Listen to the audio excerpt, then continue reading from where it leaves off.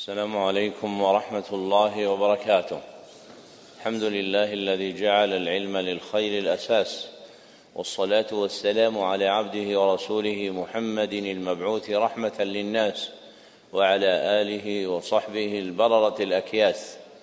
أما بعد، فهذا المجلس الثالث في شرح الكتاب الرابع من برنامج أساس العلم في سنته 38 و400 وألف 39 و400 وألف بمدينته العاشرة مدينة نجران، وهو كتاب الأربعين في مباني الإسلام وقواعد الأحكام، المعروف شهرة بالأربعين النووية للعلامة يحيى بن شرف النووي رحمه الله، المتوفى سنة 76 و600.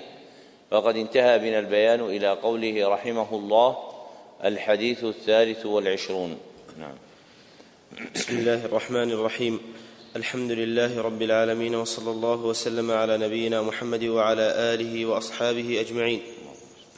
اللهم اغفر لنا ولشيخنا وللحاضرين بإسنادكم حفظكم الله إلى العلامة يحيى بن شرف النووي رحمه الله تعالى أنه قال في الأربعين في مباني الإسلام وقواعد الأحكام المشهورة بالأربعين النووية: الحديث الثالث والعشرون، عن أبي مالك الحارث بن عاصم الأشعري رضي الله عنه قال: قال رسول الله صلى الله عليه وسلم: الطهور شطر الإيمان، والحمد لله تملأ الميزان، وسبحان الله والحمد لله تملأان أو تملأ ما بين السماوات والأرض، والصلاة نور، والصدقة برهان، والصبر ضياء، والقرآن حجة لك أو عليك، كل الناس يغدو فبائع نفسه فمعتقها أو موبقها. رواه مسلم. هذا الحديث رواه مسلم وحده دون البخاري، فهو من أفراده عنه. وقوله صلى الله عليه وسلم: الطهور شطر الإيمان، الطهور بضم الطاء، والمراد به فعل التطهر، والشطر هو النصف، ففعل الطهارة نصف الإيمان، ففعل الطهارة نصف الإيمان. وأحسن ما قيل في بيان تنصيفه الإيمان أن فعل الطهارة يتعلق بظاهر البدن، أن فعل الطهارة يتعلق بظاهر البدن، وأن سائر أعمال الإيمان، وأن سائر خصال الإيمان تتعلق بباطن البدن، تتعلق بباطن البدن. ففعل الطهارة وضوءا أو غسلا يطهر العبد ظاهرا، ففعل الطهارة وضوءا أو غسلا يطهر العبد ظاهرا. وفعل خصال الإيمان كالصلاة والصدقة يطهر باطنه، يطهر باطنه. وقوله الحمد لله تملأ الميزان، أي تملأ ميزان العبد في الآخرة، أي تملأ ميزان العبد في الآخرة. وتقدم أنه يوزن في الآخرة العمل وعامله وصحيفة عمله، أنه يوزن في الآخرة العمل وعامله وصحيفة عمله. وقوله وسبحان الله والحمد لله تملأان، أو قال تملأ ما بين السماء والأرض، هكذا وقعت الرواية على الشك، وكل جملة لها معنى. فالجملة الأولى سبحان الله والحمد لله تملأان ما بين السماء والأرض، أي أن كل واحدة منهما تملأ ما بين السماء والأرض، أي أن كل واحدة منهما تملأ ما بين السماء والأرض. والجملة الثانية وسبحان الله والحمد لله تملأ ما بين السماء والأرض، أي أن الكلمتين مجتمعتان تملأان ما بين السماء والأرض، أي أن الكلمتين مجتمعتان تملأان ما بين السماء والأرض. ووقع في رواية النسائي وابن ماجه بلفظ والتسبيح والتكبير يملأان ما بين السماء والأرض، والتسبيح والتكبير يملأان ما بين السماء والأرض. وهذا أرجح من جهتين، إحداهما أن رواتها أوثق واتصالها أثبت، فهي مقدمة على الرواية الواقعة عند مسلم على الشك، فهي مقدمة على الرواية الواقعة في مسلم على الشك. وكون مسلم مع البخاري أصح من غيرهما أي باعتبار المجموع لا في جميع الأفراد، فقد تكون الرواية في غيرهما أصح كالواقع هنا. والأخرى أنها أوفق في المعنى، إذ الجملة الثانية أن الحمد لله تملأ الميزان، والميزان عظيم جدا وهو أعظم مما بين السماء والأرض، والميزان باعتبار ما يكون فيه عظيم جدا وهو أعظم مما بين السماء والأرض، فكيف تكون كلمة الحمد لله تملأ الميزان ثم إذا ضمت إليها سبحان الله نقص وزنها؟ فكيف إذا ضمت إليها سبحان الله نقص وزنها وصارت تملأ ما بين السماء والأرض فقط؟ فالمحفوظ في الحديث رواية النسائي وابن ماجه والتسبيح والتكبير يملأان ما بين السماء والأرض. وقوله والصلاة نور والصدقة برهان والصبر ضياء تمثيل لمقادير الأعمال المذكورة بما لها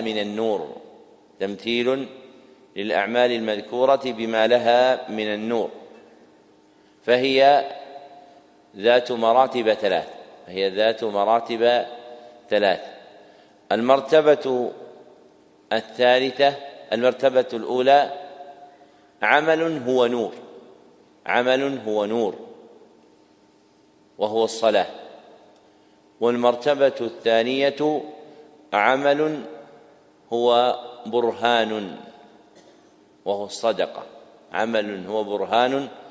الصدقة. والمرتبة الثالثة عمل هو ضياء وهو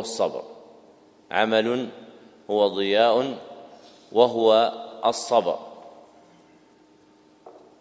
وكل مرتبة لها قدر من النورانية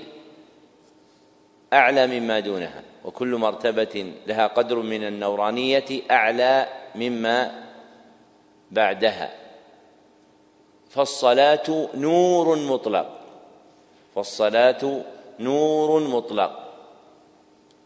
والصدقة برهان وهو الشعاع المحيط بقرص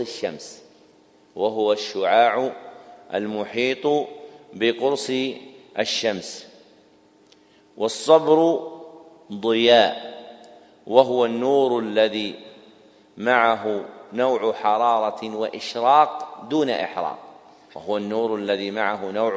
حرارة وإشراق دون إحراق. فالأعمال المذكورة منزلتها من النورانية بحسب مراتبها، فالصلاة أكمل من الصدقة، والصدقة أكمل من الصبر. والصبر هنا فيه عهدية يراد به الصوم، والصبر هنا فيه عهدية يراد به الصوم، فإن الصبر يطلق ويراد منه الصوم، وبه سمي شهر رمضان شهر الصوم. ووقع هذا في بعض نسخ صحيح مسلم أن النبي صلى الله عليه وسلم قال: والصيام ضياء. أن النبي صلى الله عليه وسلم قال: والصيام ضياء. فشبهت هذه الأعمال الثلاثة بمقاديرها من الأنوار، وهذا التشبيه له متعلقان: أحدهما منفعتها للأرواح في الحال، منفعتها للأرواح في الحال، والآخر أجورها عند الله في المآل، أجورها عند الله في المآل. فما يكتسبه العبد من النور في الصلاة أعظم مما في الصدقة، وما يكتسبه في الصدقة أعظم مما في الصيام، باعتبار أثره في روحه في حياتنا الدنيا، وكذلك يكون في الآخرة. فالنور الذي يمد به من الصلاة أعلى من النور الذي يمد به من الصدقة، والنور الذي يمد به من الصدقة أعلى من النور الذي يمد به من الصيام. وقوله صلى الله عليه وسلم: كل الناس يغدو فبائع نفسه فمعتقها أو موبقها، أي أن كل أحد من الناس يسعى، فمنهم ساع في اعتاق نفسه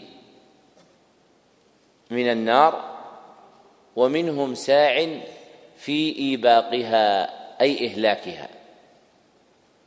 فأعمال الخلق في يومهم وليلتهم إما أن تكون مؤدية إلى نجاتهم وفكاكهم من النار، وإما أن تكون مؤدية إلى هلاكهم ودخولهم فيها. والغدو أصلا الذهاب في أول النهار، والغدو أصلا الذهاب في أول النهار، وهو الوقت المعتاد للانبعاث في طلب ما يراد، وهو الوقت المعتاد للانبعاث في طلب ما يراد. فإن من أراد شيئا يهمه سعى إليه في أول يومه. نعم. أحسن الله إليكم. ثم قال رحمه الله: الحديث 24 عن أبي ذر الغفاري رضي الله عنه عن النبي صلى الله عليه وسلم فيما روى عن ربه عز وجل أنه قال: يا عبادي إني حرمت الظلم على نفسي وجعلته بينكم محرما فلا تظالموا. يا عبادي كلكم ضال إلا من هديته فاستهدوني أهدكم. يا عبادي كلكم جائع إلا من أطعمته فاستطعموني أطعمكم. يا عبادي كلكم عار إلا من كسوته فاستكسوني أكسكم. يا عبادي إنكم تخطئون بالليل والنهار وأنا أغفر الذنوب جميعا فاستغفروني أغفر لكم. يا عبادي إنكم لن تبلغوا ضري فتضروني ولن تبلغوا نفعي فتنفعوني. يا عبادي لو أن أولكم وآخركم وإنسكم وجنكم كانوا على أتقى قلب رجل واحد منكم ما زاد ذلك في ملكي شيئا. يا عبادي لو أن أولكم وآخركم وإنسكم وجنكم كانوا على أفجر قلب رجل واحد ما نقص ذلك من ملكي شيئا. يا عبادي لو أن أولكم وآخركم وإنسكم وجنكم قاموا في صعيد واحد فسألوني فأعطيت كل إنسان مسألته، ما نقص ذلك مما عندي إلا كما ينقص المخيط إذا أدخل البحر. يا عبادي إنما هي أعمالكم أحصيها لكم ثم أوفيكم إياها، فمن وجد خيرا فليحمد الله، ومن وجد غير ذلك فلا يلومن إلا نفسه. رواه مسلم. هذا الحديث رواه مسلم وحده دون البخاري، فهو من أفراده عنه. وأوله في النسخ التي بأيدينا فيما روى عن الله تبارك وتعالى أنه قال: يا عبادي إني حرمت الظلم، الحديث. وهو حديث إلهي، أي من كلام الله سبحانه وتعالى، فيقال له حديث إلهي أو رباني أو قدسي، وكلها بمعنى واحد. وقوله فيه: يا عبادي إني حرمت الظلم على نفسي وجعلته بينكم محرما فلا تظالموا، يفيد تحريم أمرين: أحدهما الظلم، والآخر التظالم. والفرق بينهما أن الظلم ابتداء من العبد من غير وقوع شيء عليه. وأما التظالم، إيش التظالم؟ نعم، بعد أن يظلم يأخذ حقه زيادة. ماذا يفعل؟ إيش؟ يظلم. فهو رد ظلم واقع بظلم، وكلاهما محرم. وأحسن ما قيل في حقيقة الظلم أنه وضع الشيء في غير موضعه.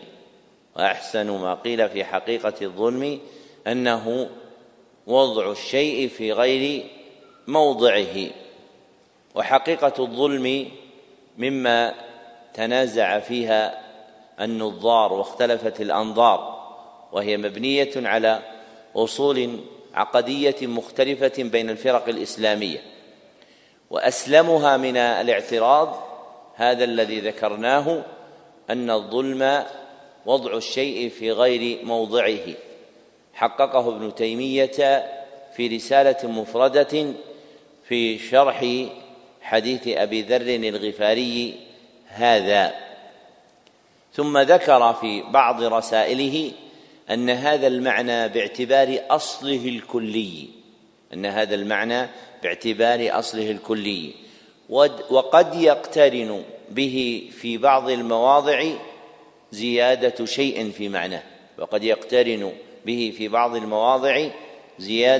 شيء في معناه.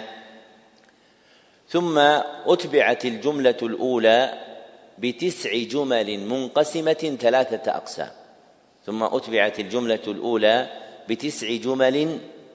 منقسمة 3 أقسام. القسم الأول في بيان فقر المخلوق وذكر ما يغنيه، وهو في 4 جمل. في قوله: يا عبادي كلكم ضال إلا من هديته، حتى قال: يا عبادي كلكم عار إلا من كسوته فاستكسوني أكسكم. فالضلال يرفع باستهداء الله، والجوع يدفع باستطعامه، والعري يدفع باستكسائه، والخطأ يدفع باستغفاره. الجملة الرابعة يا عبادي إنكم تخطئون، إلى قوله يا عبادي إنكم تخطئون بالليل والنهار وأنا أغفر الذنوب جميعا. فهؤلاء الجمل الأربع ومبتدأها يا عبادي كلكم ضال، حتى قال يا عبادي إنكم تخطئون بالليل والنهار، كلها في بيان فقر المخلوق وبيان ما يغنيه.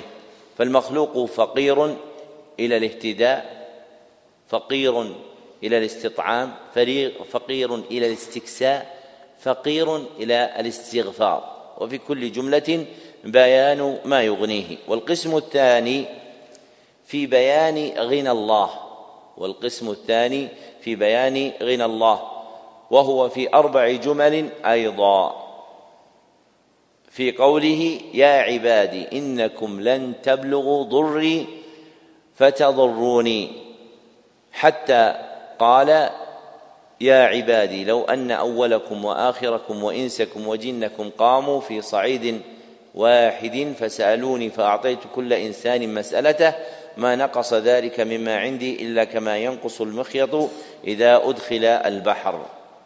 فهذه الجمل الأربع كلها في بيان غنى الله سبحانه وتعالى. وهذه الجمل ال8 كلها تندرج في تفسير قول الله تعالى يا أيها الناس أنتم الفقراء إلى الله والله هو الغني الحميد، وهي من أعلى ما جاء في تفسيره، ببيان ما يكون به فقر المخلوق وبيان ما يكون به غنى الخالق سبحانه وتعالى. والقسم الثالث في بيان الحكم العدل في يوم الفصل، في بيان الحكم العدل يوم الفصل بين المفتقرين إلى الله والمستغنين عنه، بين المفتقرين إلى الله والمستغنين عنه، وذلك في قوله يا عبادي إنما هي أعمالكم أحصيها لكم ثم أوفيكم إياها فمن وجد خيرا فليحمد الله ومن وجد غير ذلك فلا يلومن إلا نفسه. فهذه الجملة بيان ما يفصل به من الحكم بين الطائفتين المفتقرة إلى الله المقبلة عليه المستمدة منه، وبين الطائفة المستغنية عنه المعرضة عن فضله. وقوله فمن وجد خيرا فليحمد الله ومن وجد غير ذلك فلا يلومن إلا نفسه له معنيان، أحدهما أنه أمر على حقيقته، فالعبد مأمور إذا وجد خيرا أن يحمد الله، وإذا وجد غير ذلك أن يرجع على نفسه باللوم. والآخر أنه أمر يراد به الخبر، وأن الناس من وجد منهم خيرا فسيحمد الله، ومن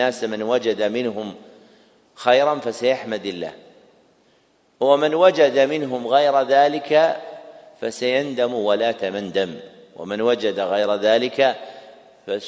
ولا تمندم، وكلا المعنيين صحيح، فالأول محله الدنيا والثاني محله الآخرة، والآخر محله الآخرة. نعم. أحسن الله إليكم. ثم قال رحمه الله: الحديث 25 عن أبي ذر رضي الله عنه أيضا أن ناسا من أصحاب رسول الله صلى الله عليه وسلم قالوا للنبي صلى الله عليه وسلم: يا رسول الله، ذهب أهل الدثور بالأجور، يصلون كما نصلي ويصومون كما نصوم ويتصدقون بفضول أموالهم. قال: أوليس قد جعل الله لكم ما تصدقون؟ إن بكل تسبيحة صدقة، وكل تكبيرة صدقة، وكل تحميدة صدقة، وكل تهليلة صدقة، وأمر بالمعروف صدقة، ونهي عن منكر صدقة، وفي بضع أحدكم صدقة. قالوا يا رسول الله، أيأتي أحدنا شهوته ويكون له فيها أجر؟ قال أرأيتم لو وضعها في حرام أكان عليه فيها وزر؟ فكذلك إذا وضعها في الحلال كان له أجر. رواه مسلم. هذا الحديث أخرجه مسلم في صحيحه بهذا اللفظ دون البخاري، فهو من أفراده عنه. ورواه مسلم في موضع آخر بلفظ مختصر مع زيادة في أوله وآخره.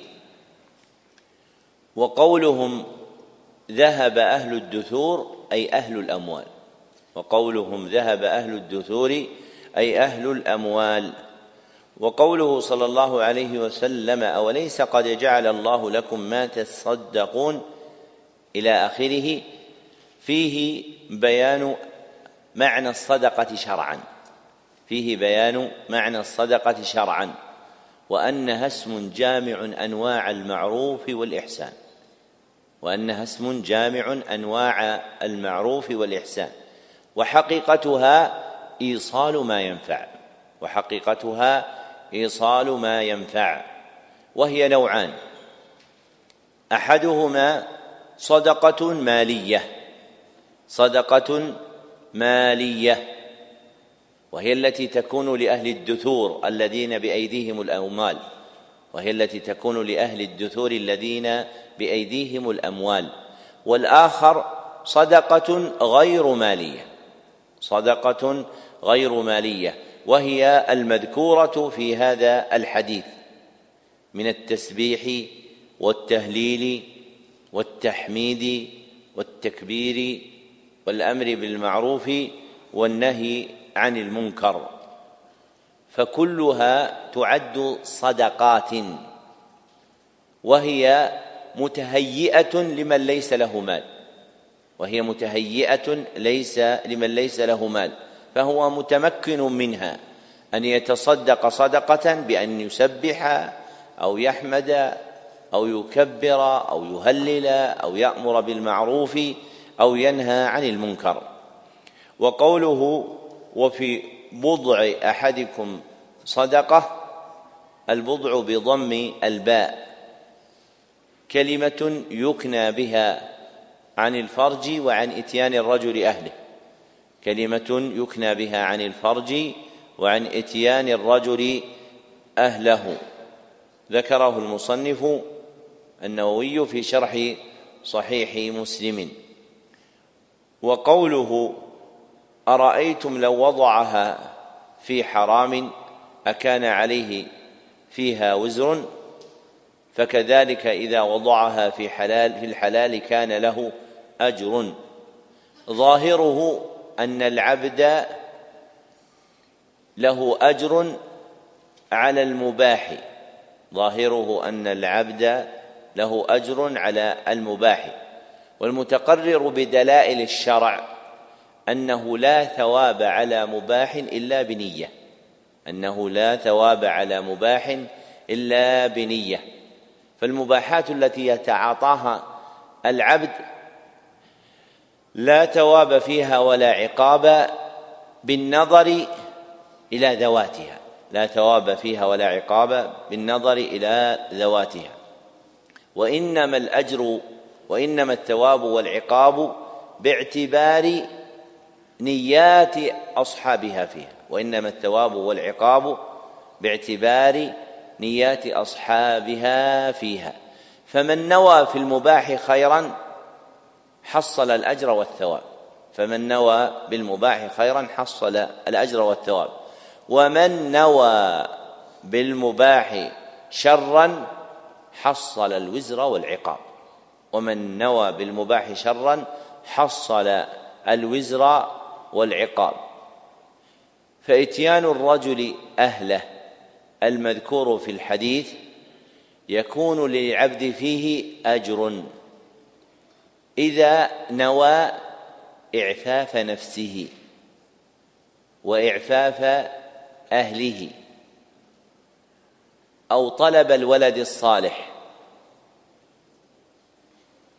أو تكثير سواد المسلمين إلى غير ذلك من أنواع النيات الصالحة. فالحديث يحمل على هذا المعنى أن الأجر يحصل في ذلك إذا وجدت النية الصالحة.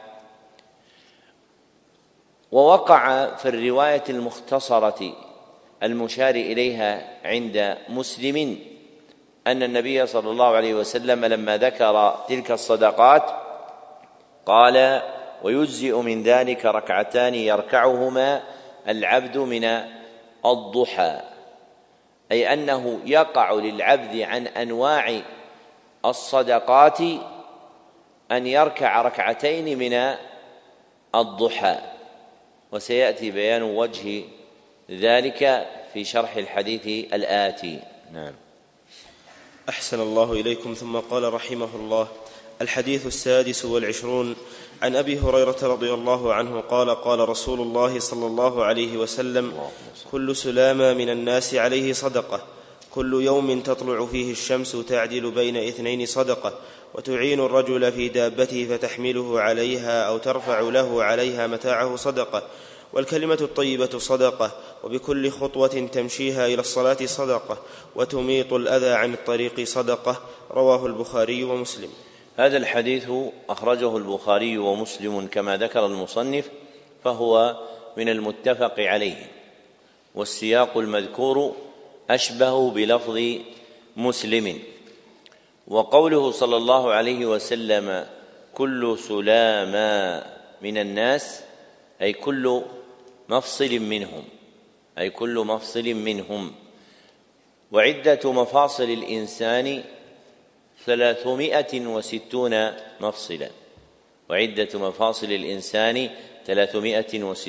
مفصلا، ثبت هذا في حديث عائشة رضي الله عنها في صحيح مسلم.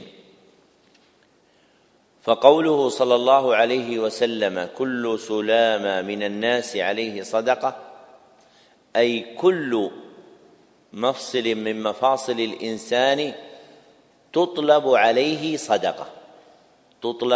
عليه صدقة. وقوله كل يوم تطلع فيه الشمس فيه تعيين وقت تلك الصدقة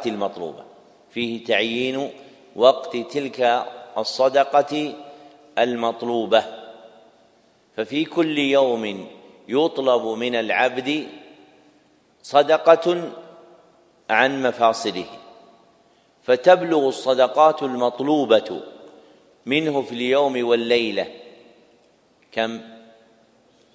360 صدقة.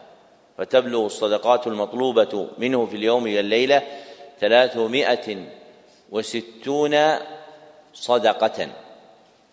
وموجب هذه الصدقات أن اتساق خلق الإنسان وسلامة تركيبه نعمة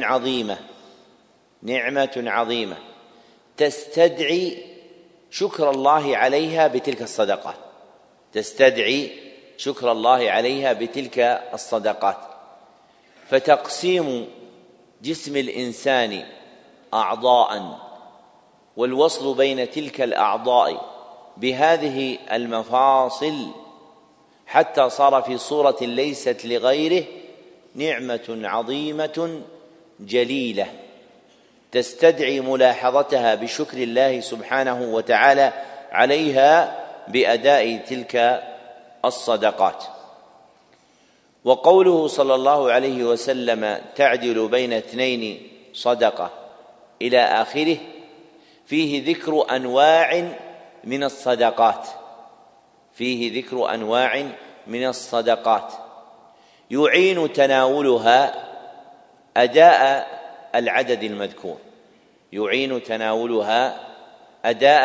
العدد المذكور.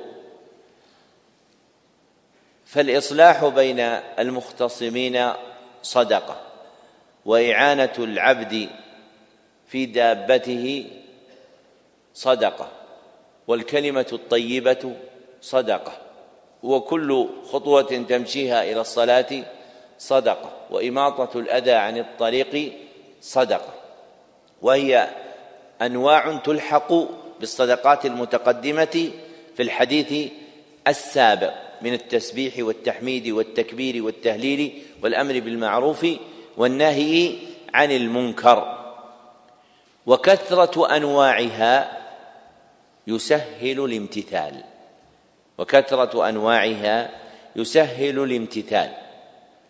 فلو أراد العبد أن يتصدق ب360 صدقة في وقت يسير أمكنه بأن يسبح 360 تسبيحة، وهي لا تبلغ منه دقائق يسيرة.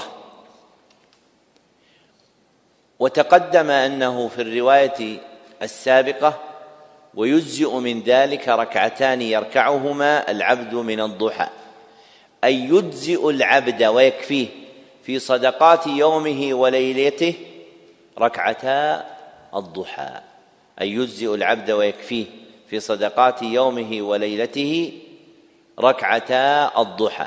فمن صلى في الضحى ركعتين أدى صدقة بدنه في يومه، أدى صدقة بدنه في يومه. لماذا إذا صلى ركعتين فقط صار تصدق كم صدقة؟ 360. لماذا؟ شيء صحيح.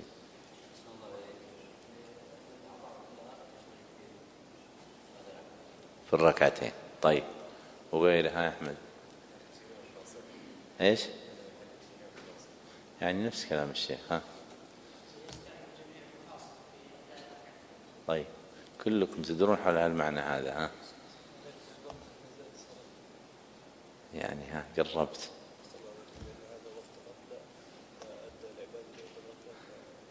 أحسن.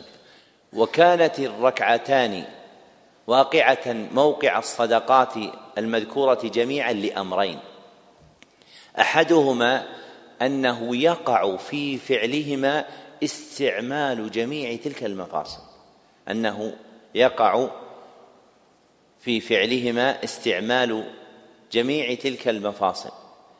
والآخر أن وقت الضحى وقت غفلة عادة، أن وقت الضحى وقت غفلة عادة، فمن الناس من هو مشغول فيه بطلب رزقه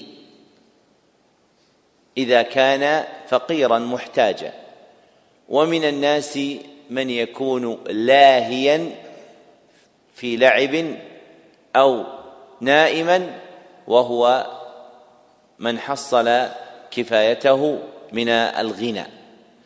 ومن قواعد الشريعة أن العمل يعظم أجره في وقت الغفلة، أن العمل يعظم أجره في وقت الغفلة. فللأمرين المذكورين صارت ركعتا الضحى تقعان موقع 60 و300 صدقة. وهذا من فضل الإسلام كما تقدم، أن أهله يؤتون الأجور الجليلة على الأعمال القليلة، فهما ركعتان لا تبلغان مدة يسيرة من الدقائق. إذا ركعهما العبد من الضحى صار متصدقا ب60 و300 صدقة. نعم.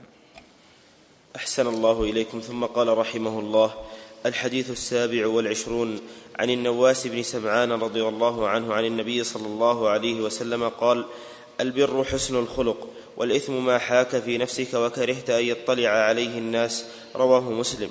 وعن وابصة بن معبد رضي الله عنه قال: أتيت رسول الله صلى الله عليه وسلم فقال: جئت تسأل عن البر؟ قلت: نعم. قال: استفت قلبك. البر ما اطمأنت إليه النفس واطمأن إليه القلب، والإثم ما حاك في النفس وتردد في الصدر، وإن أفتاك الناس وأفتوك. حديث حسن رويناه في مسندي الإمامين أحمد بن حنبل والدارمي بإسناد حسن. هذه الترجمة الحديث 27 تشتمل على حديثين، أحدهما حديث النواس بن سمعان عن النبي صلى الله عليه وسلم أنه قال: البر حسن الخلق. الحديث رواه مسلم بهذا اللفظ وحده دون البخاري، فهو من أفراده عنه. والآخر حديث وابصة بن معبد رضي الله عنه أنه قال: أتيت رسول الله صلى الله عليه وسلم فقال: جئت تسأل عن البر.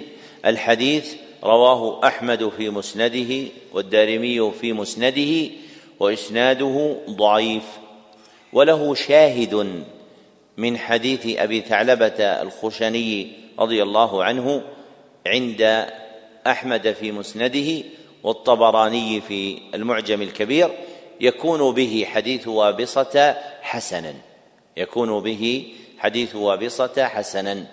فحديث النواس صحيح مروي في مسلم، وحديث وابصة رضي الله عنه حديث حسن. والحديثان المذكوران فيهما بيان حقيقة البر والإثم، فيهما بيان حقيقة البر والإثم.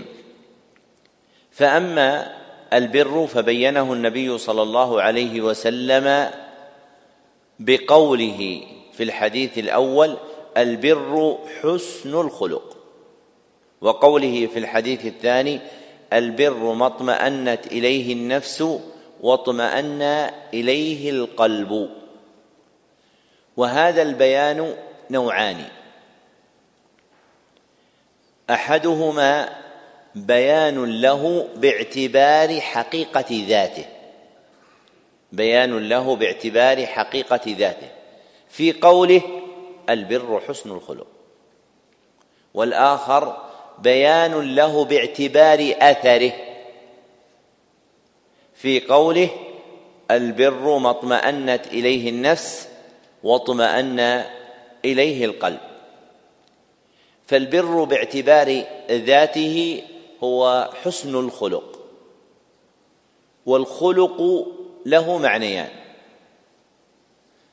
أحدهما عام وهو الدين كله، فإنه يسمى خلقا، ومنه قوله تعالى: وإنك لعلى خلق عظيم، أي دين عظيم، قاله مجاهد بن جبر وغيره.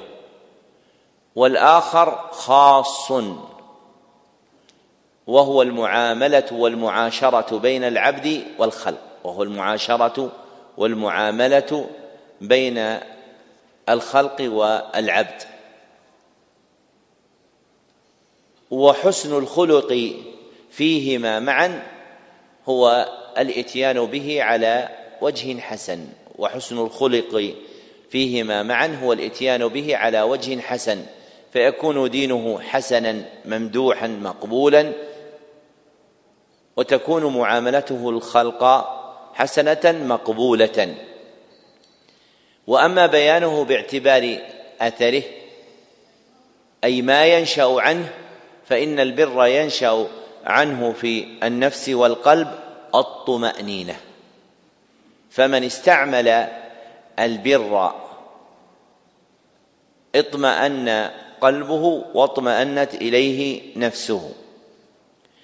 وأما الإثم فإن النبي صلى الله عليه وسلم بينه في الحديث الأول بقوله: والإثم ما حاك في النفس وكرهت أن يطلع عليه الناس، وقوله في الحديث الثاني: والإثم ما حاك في النفس وتردد في الصدر، وإن أفتاك الناس وأفتوك. وكلا الجملتين في بيان الإثم باعتبار أثره الذي ينشأ عنه، وكلا الجملتين في بيان الإثم باعتبار الأثر الذي ينشأ عنه. والأثر الناشئ عن الإثم نوعان: والأثر الناشئ عن الإثم نوعان: أحدهما حيك النفس وتردد القلب، حيك النفس وتردد القلب مع كراهة العبد اطلاع الناس عليه، مع كراهة العبد اطلاع الناس عليه، وهذا مذكور في حديث النواس. والآخر حيك النفس وتردد الصدر، حيك النفس وتردد الصدر مع عدم كراهية اطلاع الناس عليه لأن فيهم من يؤيده عليه، وعدم كراهية اطلاع الناس عليه لأن فيهم من يؤيده عليه، وهذا مذكور في الحديث وابصة بن معبد. أيهما أشد على النفس؟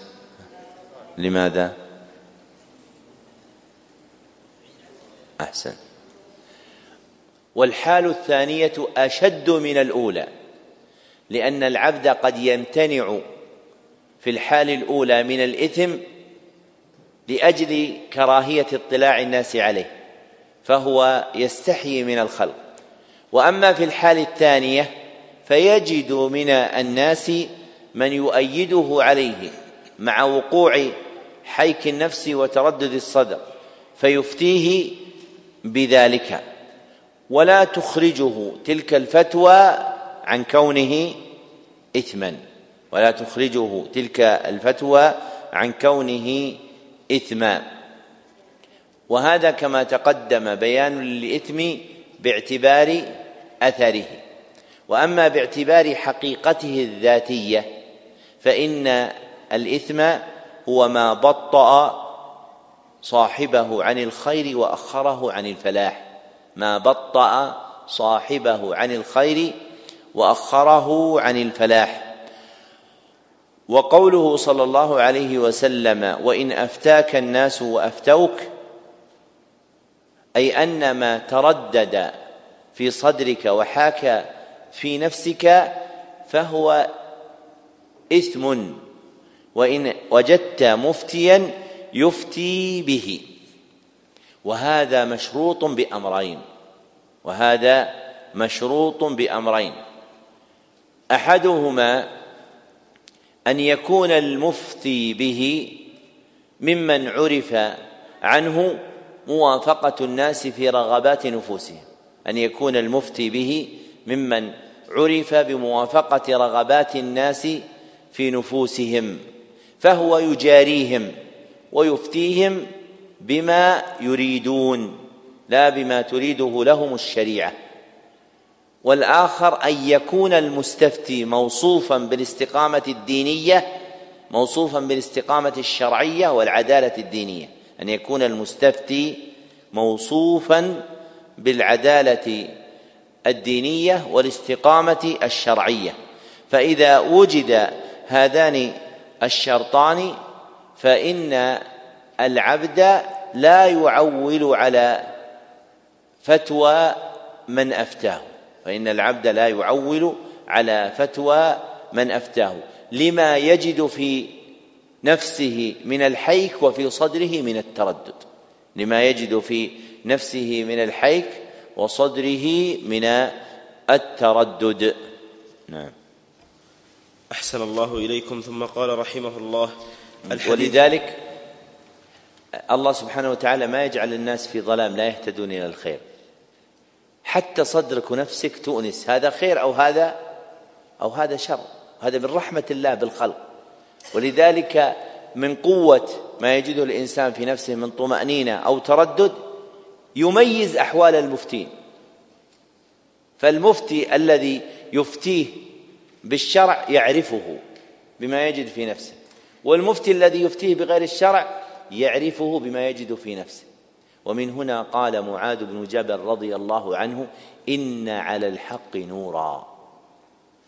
والناس يظنون أن أعظم وسائل نشر الحق هو ما يسمى اليوم بالإعلام، فتجد من الناس من يعنى بالإعلام لأجل نشر الحق، وهذا شيء من الوسائل لكنه ليس الأصل. الأصل أن يكون العبد على الحق، فمن كان على الحق مع الحق نصر الله به الحق، ولو كان في جوف بيته. لا بد أن يظهر الله الخير الذي على يديه، ويقيم الله سبحانه وتعالى الحجة على الناس، ويحفظ به دينه، كما تقدم أن الأبدال في هذه الأمة الذين يقيمهم الله سبحانه وتعالى لحفظ دينه، فإذا مات رجل أقام الله سبحانه وتعالى رجلا آخر. نعم. أحسن الله إليكم. ثم قال رحمه الله: الحديث 28 عن أبي نجيح العرباض بن سارية رضي الله عنه قال: وعظنا رسول الله صلى الله عليه وسلم موعظة وجلت منها القلوب وذرفت منها العيون، فقلنا: يا رسول الله، كأنها موعظة مودع فأوصنا. فقال: أوصيكم بتقوى الله عز وجل والسمع والطاعة، وإن تأمر عليكم عبد، فإنه من يعش منكم فسيرى اختلافا كثيرا، فعليكم بسنتي وسنة الخلفاء الراشدين المهديين، عضوا عليها بالنواجذ، وإياكم ومحدثات الأمور، فإن كل بدعة ضلالة. رواه أبو داود والترمذي، وقال الترمذي: حديث حسن صحيح. هذا الحديث أخرجه أبو داود والترمذي كما عزاه إليهما المصنف، وأخرجه ابن ماجه أيضا، فهو مما رواه الأربعة إلا النسائي، وهو مما رواه الأربعة إلا النسائي. والأربعة من إذا قيل رواه الأربعة؟ أحمد، يعني منهم أصحاب السنن، والأربعة أصحاب السنن، وهم أبو داود والترمذي والنسائي وابن ماجه، وهو حديث صحيح من أجود حديث الشاميين، قاله أبو نعيم الأصبهاني الحافظ رحمه الله. والحديث المذكور مؤلف من أمرين: أحدهما موعظة ذرفت منها العيون ووجلت منها القلوب، والموعظة شرعا هي إيش الموعظة شرعا؟ مش عارف.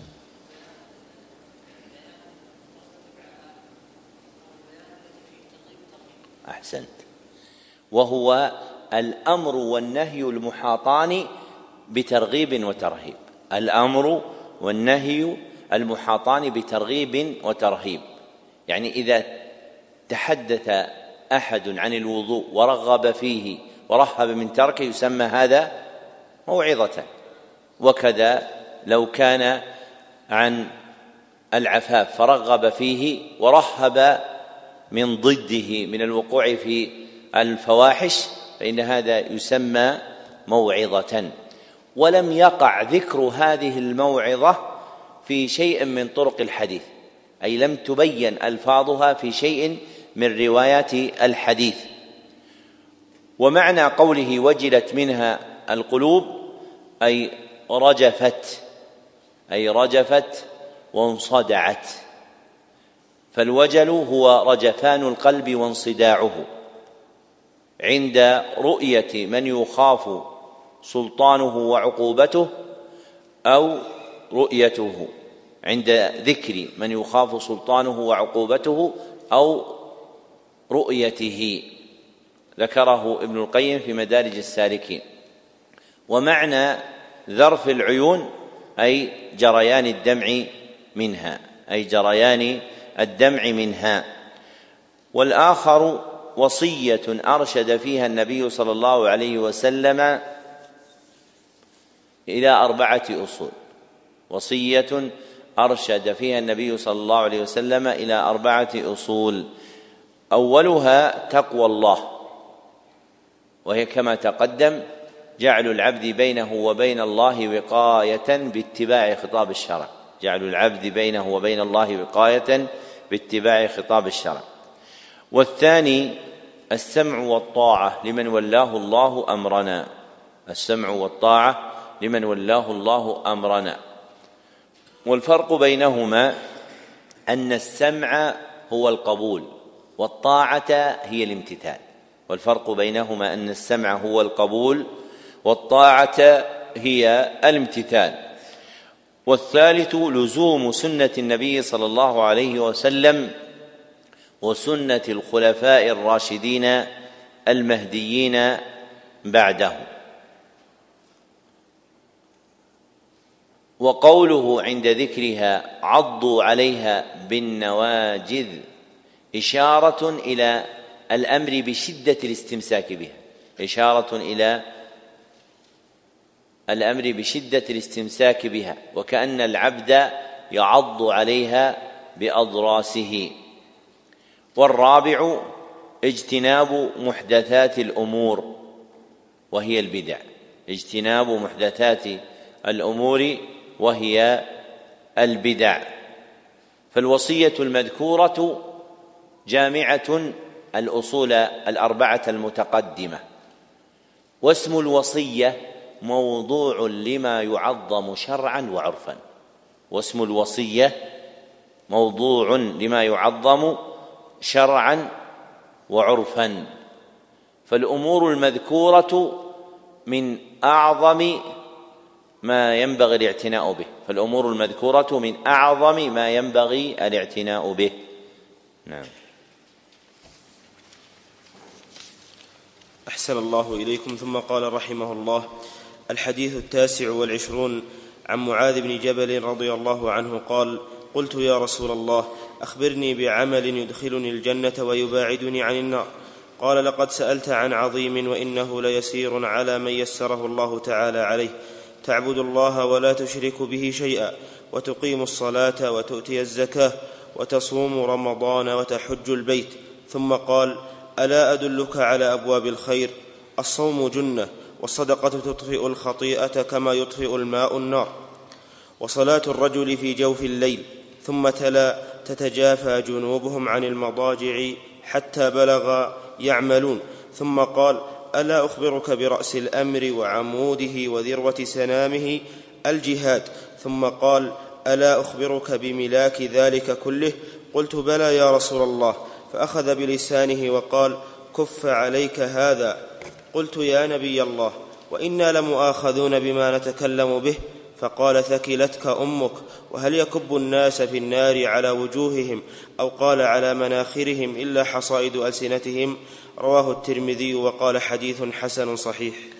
هذا الحديث رواه الترمذي كما عزاه إليه المصنف، ورواه أيضا ابن ماجه، وإسناده ضعيف، وروي من وجوه أخر بأسانيد لا يسلم شيء منها من ضعف، ومن أهل العلم من يجعله حسنا باعتبار مجموعها. وهو حديث عظيم جامع بين الفرائض والنوافل، حديث عظيم جامع بين الفرائض والنوافل. فأما الفرائض فهي المذكورة في قوله صلى الله عليه وسلم: تعبد الله ولا تشرك به شيئا، حتى قال: وتحج البيت. وهؤلاء المذكورات هن أركان الإسلام الخمسة اللاتي تقدم ذكرهن في حديث ابن عمر: بني الإسلام على خمس، وهو الحديث كم؟ الثالث، وهو الحديث الثالث من الأربعين النووية. وأشير إلى الركن الأول منها بقوله هنا: تعبد الله ولا تشرك به شيئا، ففيه بيان الشهادة لله بالوحدانية، وينطوي فيها الشهادة لمحمد صلى الله عليه وسلم بالرسالة. فمن شهد أن الله هو معبوده لزمه أن يشهد أن محمدا صلى الله عليه وسلم هو رسول الله الذي أرسله إليه. وأما النوافل فهي مذكورة في قوله: ألا أدلك على أبواب الخير؟ الصوم جنة، حتى قال: وصلاة الرجل في جوف الليل. فأبواب الخير الممدوحة نوافلها في هذا الحديث ثلاثة، فأبواب الخير الممدوحة نوافلها في هذا الحديث ثلاثة. الأول الصوم المذكور في قوله صلى الله عليه وسلم: الصوم جنة، والجنة اسم لما يتقى به، اسم لما يتقى به. فالصوم وقاية من الحرام ووقاية من النار، فالصوم وقاية من الحرام ووقاية من النار. والثاني الصدقة المذكورة في قوله صلى الله عليه وسلم: والصدقة تطفئ الخطيئة كما يطفئ الماء النار. ليش جعلت الصدقة أنها تطفئ الخطيئة كما تطفئ الماء النار؟ نعم.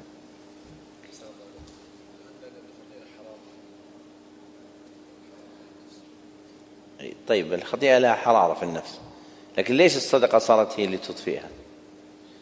ليش ما هي بالصلاة؟ ليش ما هي؟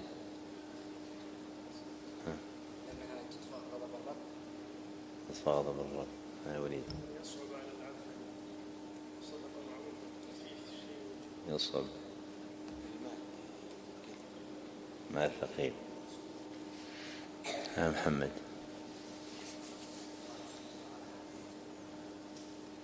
يعني إطفاء حرارة الحاجة.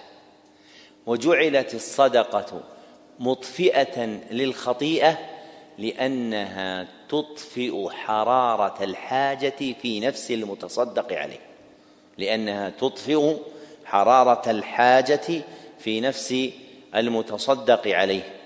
والثالث صلاة الليل المذكورة في قوله صلى الله عليه وسلم: وصلاة الرجل في جوف الليل وهو وسطه. وذكر الرجل خرج مخرج الغالب، وإلا فالمرأة داخلة معه في الثواب المذكور. وقراءة النبي صلى الله عليه وسلم الآية للدلالة على جزاء أهل صلاة الليل، وقراءة النبي صلى الله عليه وسلم الآية للدلالة على جزاء أهل صلاة الليل. ثم لما فرغ النبي صلى الله عليه وسلم من ذكر تفاصيل الجمل ببيان أصول الفرائض والنوافل قال: ألا أخبرك برأس الأمر وعموده وذروة سنامه. ووقع الجواب عن هؤلاء الثلاث بقوله الجهاد، ووقع الجواب عن هؤلاء الثلاث بقوله الجهاد. وهكذا هي الرواية المثبتة في نسخ الأربعين النووية المقروءة على أصحاب النووي ومنهم ابن العطار، وهي موافقة بعض روايات جامع الترمذي أن النبي صلى الله عليه وسلم جعل الأوصاف الثلاثة كلها للجهاد. ووقع في بعض روايات الترمذي لا في نسخ النووية، ووقع في بعض روايات الترمذي تفصيل الجواب عليها بقوله صلى الله عليه وسلم: رأس الأمر الإسلام وعموده الصلاة وذروة سنامه الجهاد في سبيل الله. وهذه الرواية هي المحفوظة المشهورة في الحديث، وهذه الرواية هي المشهورة المحفوظة في الحديث. لكن ينبغي أن يعلم أن الأمر إذا كان في نسخة مصنف على شيء يبقى كما هو. فمثلا تقدم معنا في العقيدة الواسطية أن مصنفها لما ذكر: ما منكم من أحد إلا سيكلمه ليس بينه وبين ربه ترجمان ولا حاجب. هكذا في النسخة المقروءة على المصنف يوجد نسخة خطية من الواسطية مقروءة على ابن تيمية فيها هذا اللفظ، وهو يوافق رواية الكشميهني للبخاري. ومثله هذا الموضع. فالواقع في الأربعين النووية الجواب عن الثلاث بقوله الجهاد موافقة لبعض نسخ جامع الترمذي، ووقع في بعض نسخ جامع الترمذي تفصيل الجواب على ما ذكرناه. وقوله رأس الأمر الإسلام أي رأس الدين الاستسلام لله، أي رأس الدين الاستسلام لله.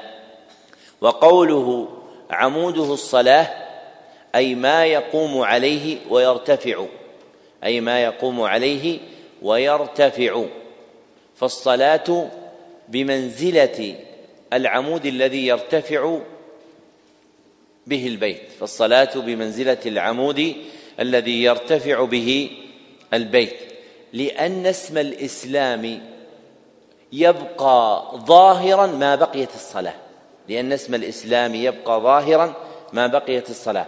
وقد تقدم معنا في فضل الإسلام في حديث أم سلمة لما ذكر النبي صلى الله عليه وسلم أمراء الجور فقالوا ألا نقاتلهم يا رسول الله؟ قال لا ما صلوا، لأن الصلاة من أعظم ما يبقى به اسم الإسلام، فإذا كانت الصلاة ظاهرة في بلد فالإسلام فيه مرفوع، يعني أنه عال ظاهر باد للناس. وقوله وذروة سنامه الجهاد في سبيل الله أي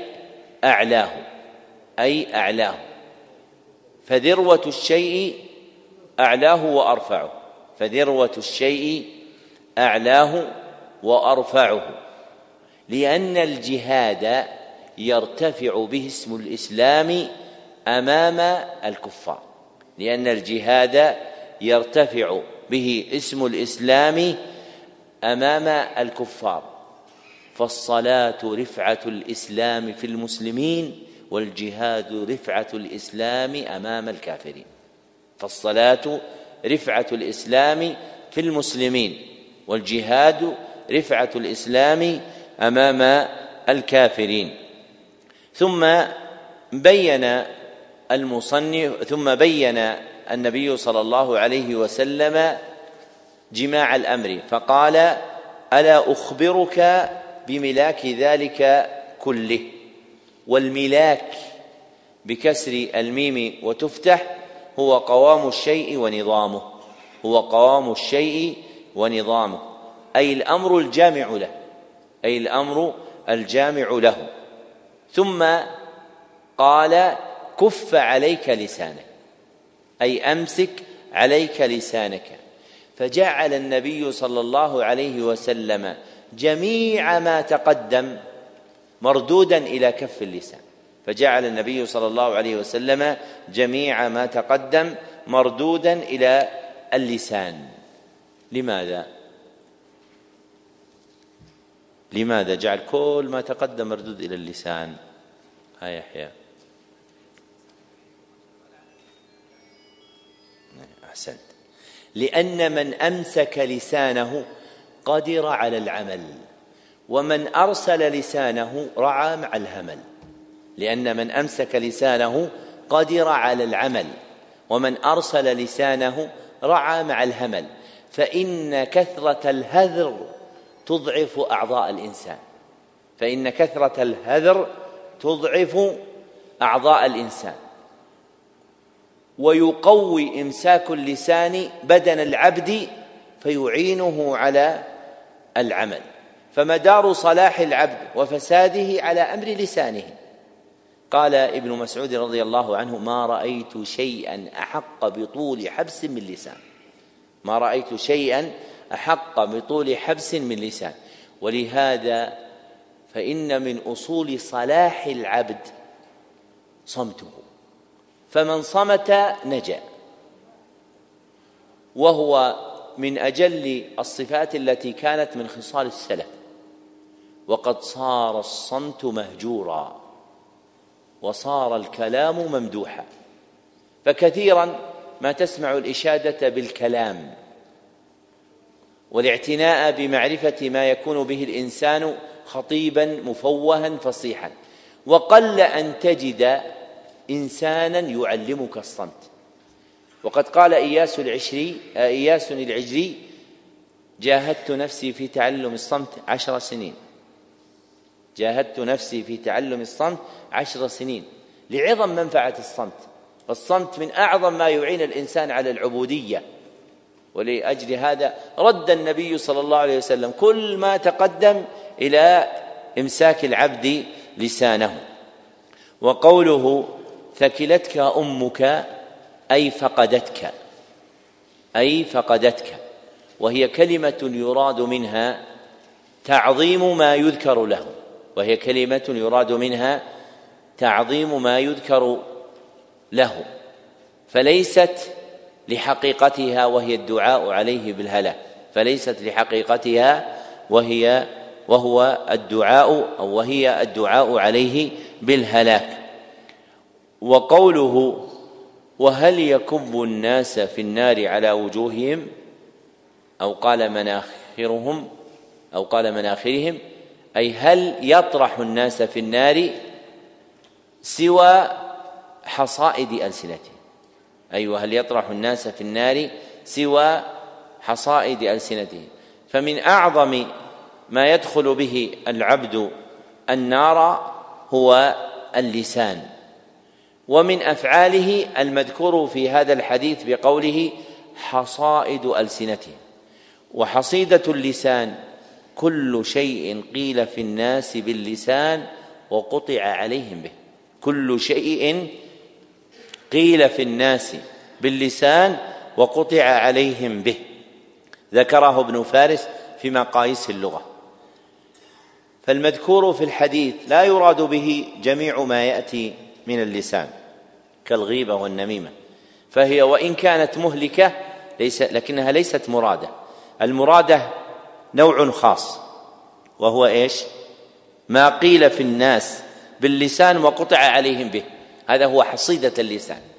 مثل تقول فلان ما فيه خير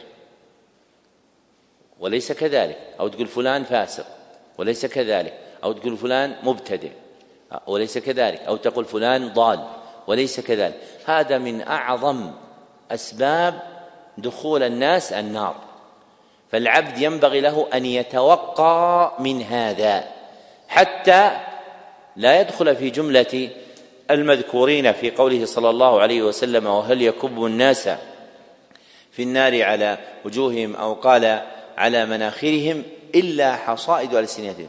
يعني هذا من أعظم ما يكون، لأن الناس مولعون بالحكم على غيره، فالناس مولعون بأن يتكلم في هذا ويتكلم في هذا ويتكلم في هذا، فهم يقطعون أوقاتهم به، فيكون من آثار ذلك ما أخبر عنه النبي صلى الله عليه وسلم في هذا الحديث. نعم. أحسن الله إليكم. ثم قال رحمه الله: الحديث 30 عن أبي ثعلبة الخشني جرثوم بن ناشر رضي الله عنه عن رسول الله صلى الله عليه وسلم قال: إن الله عز وجل فرض فرائضا فلا تضيعوها، وحد حدودا فلا تعتدوها، وحرم أشياء فلا تنتهكوها، وسكت عن أشياء رحمة لكم من غير نسيان فلا تبحثوا عنها. حديث حسن رواه الدارقطني وغيره. هذا الحديث أخرجه الدارقطني في سننه، وفي سياقه تقديم وتأخير عما ذكره المصنف، وإسناده ضعيف، وجمله ثابتة بأحاديث أخرى، فهو باعتبار معناه صحيح. وفي مثله يقال ما العبارة التي يعبر بها في مثله؟ نعم، أحسن. ففي مثله يقال ضعيف الرواية صحيح دراية، أي لا يثبت في نسبته إلى النبي صلى الله عليه وسلم، وأما معناه فهو صحيح ثابت بدلائل الشرع. وفي الحديث جماع أحكام الدين، فقد قسمت فيه أحكام الدين 4 أقسام مع بيان الواجب فيها. فالقسم الأول الفرائض، والواجب فيها عدم إضاعتها. القسم الأول الفرائض والواجب فيها عدم إضاعتها. والقسم الثاني الحدود، والمراد بها في الحديث ما أذن الله به، فتشمل الفرض والنفل والمباح. والواجب فيها عدم تعديها، أي عدم تجاوز ما حد فيها. والقسم الثالث المحرمات، والواجب فيها عدم انتهاكها بعدم قربانها والانتهاء عن فعلها، فلا يفعلها ولا يقترب من فعلها. والقسم الرابع المسكوت عنه، وهو ما لم يذكر حكمه خبرا أو طلبا، وهو ما لم يذكر حكمه خبرا أو طلبا، والواجب فيه عدم البحث عنها، والواجب فيه عدم البحث عنها. ومعنى قوله سكت عن أشياء أي لم يبينها، أي لم يبينها. فالسكوت أصله الانقطاع، فالسكوت أصله الانقطاع، وله معنيان: أحدهما الانقطاع عن الكلام، والآخر الانقطاع عن بيان الأحكام. أحدهما الانقطاع عن الكلام، والآخر الانقطاع عن بيان الأحكام. والمراد منهما في الحديث أيهم؟ الثاني. ما الدليل يقول الثاني؟ نعم،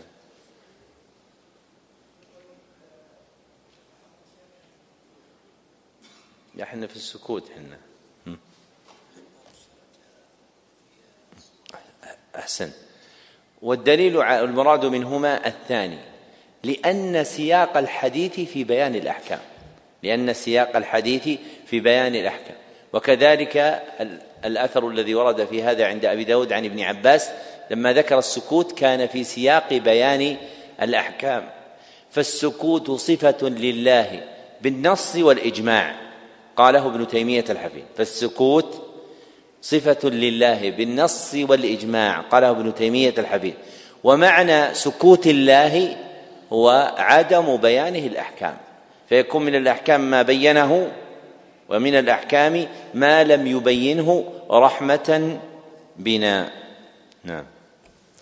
أحسن الله إليكم. ثم قال رحمه الله: الحديث 31 عن أبي العباس سهل بن سعد الساعدي رضي الله عنه قال: جاء رجل إلى النبي صلى الله عليه وسلم فقال: يا رسول الله، دلني على عمل إذا أنا عملته أحبني الله وأحبني الناس. فقال: ازهد في الدنيا يحبك الله، وازهد فيما عند الناس يحبك الناس. حديث حسن رواه ابن ماجه وغيره بأسانيد حسنة. هذا الحديث أخرجه ابن ماجه، وأوله عنده: أتى النبي صلى الله عليه وسلم رجل، أتى النبي صلى الله عليه وسلم رجل فقال.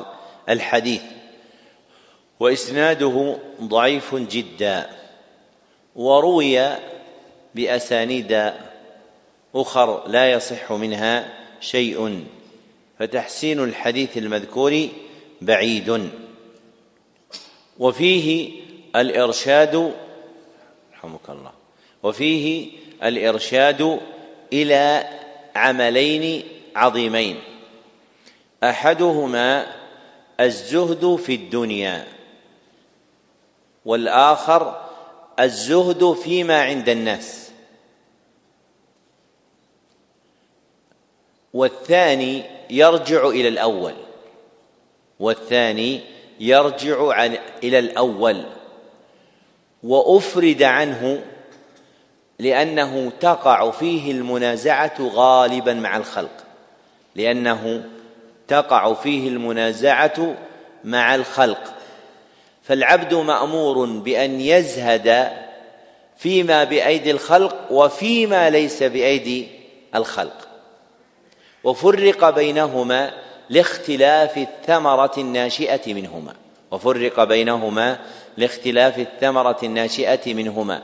فمن زهد في الدنيا مما ليس بأيدي الناس أحبه الله، ومن زهد فيما هو منها بأيدي الناس أحبه الناس. والزهد شرعا الرغبة عما لا ينفع في الآخرة، الرغبة عما لا ينفع في الآخرة. ويندرج في هذا الوصف 4 أشياء، ويندرج في هذا الوصف 4 أشياء: أولها المحرمات، وثانيها المكروهات، وثالثها المشتبهات لمن لا يتبينها، ورابعها فضول المباحات، وهو ما زاد على قدر الحاجة منها. فكل فرد يرجع إلى واحد منها فإن الرغبة عنه وتركه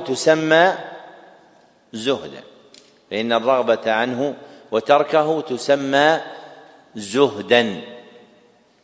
وبه تعلم أن ترك المباح مطلقا ليس من الزهد، وإنما الذي من الزهد هو ترك فضوله، أي ما زاد على قدر الحاجة منه. نعم. أحسن الله إليكم. ثم قال رحمه الله: الحديث 32 عن أبي سعيد سعد بن مالك بن سنان الخدري رضي الله عنه أن رسول الله صلى الله عليه وسلم قال: لا ضرر ولا ضرار. حديث حسن رواه ابن ماجه والدارقطني وغيرهما مسندا، ورواه مالك في الموطأ مرسلا عن عمرو بن يحيى عن أبيه عن النبي صلى الله عليه وسلم، فأسقط أبا سعيد وله طرق يقوي بعضها بعضا. هذا الحديث أخرجه ابن ماجه كما عزاه إليه المصنف، لكن من حديث ابن عباس رضي الله عنهما، لا من حديث أبي سعيد الخدري. فحديث أبي سعيد الخدري هو عند الدارقطني وغيره، وإسناد الحديثين ضعيف، وروي من وجوه يقوي بعضها بعضا يكون بها الحديث حسنا، فهو حديث حسن بمجموع طرقه. وفي الحديث المذكور نفي أمرين: أحدهما الضرر قبل وقوعه ونزوله، والآخر الضرر بعد وقوعه ونزوله. فالأول يتعلق به الدفع، والثاني يتعلق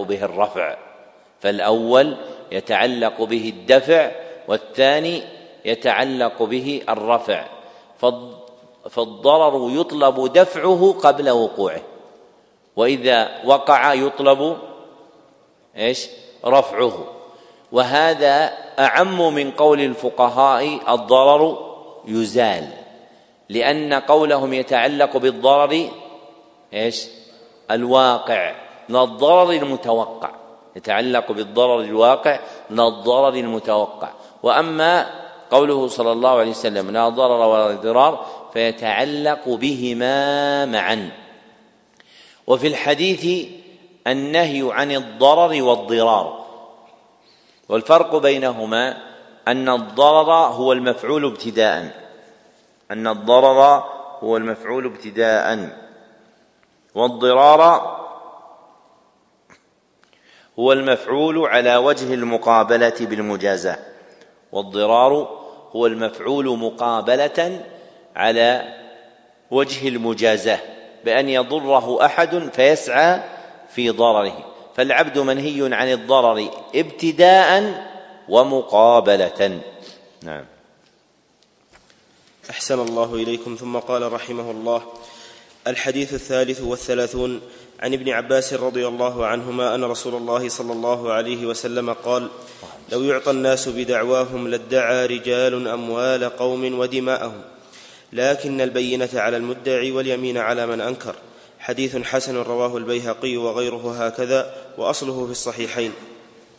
هذا الحديث أخرجه البيهقي في السنن الكبرى بهذا اللفظ ولا يصح، وثبت في الصحيحين بلفظ: لو يعطى الناس بدعواهم لادعى ناس دماء رجال وأموالهم. لادعى ناس دماء رجال وأموالهم. ولكن اليمين على المدعى عليه، ولكن اليمين على المدعى عليه. وفي الحديث المذكور بيان ما تحسم به المنازعات، وفي الحديث المذكور بيان ما تحسم به المنازعات ويفصل بين الخصومات، وهو جعل البينة على المدعي وجعل اليمين على من أنكر، وهو جعل البينة على المدعي وجعل اليمين على من أنكر، أي المدعى عليه. والمدعي هو المبتدئ بالدعوى المطالب بها، والمدعي هو المبتدئ بالدعوى المطالب بها، والمدعى عليه هو المطالب بالدعوى المنازع فيها، المطالب بالدعوى المنازع فيها. والبينة اسم لكل ما يبين به الحق، والبينة اسم لكل ما يبين به الحق أي يظهر وينجلي. واليمين هي إيش؟ ما هي اليمين؟ نعم أحسنت. واليمين هي الحلف والقسم. طيب لماذا سميت يمينا؟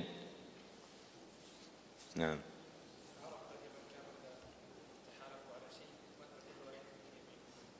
لأن العرب وسمي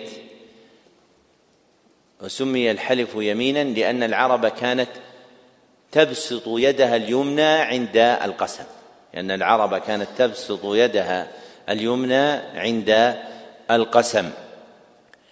ومقتضى الحديث أن البينة على المدعي، ومقتضى الحديث أن البينة على المدعي، وأن اليمين على المدعى عليه مطلقا، وأن اليمين على المدعى عليه مطلقا.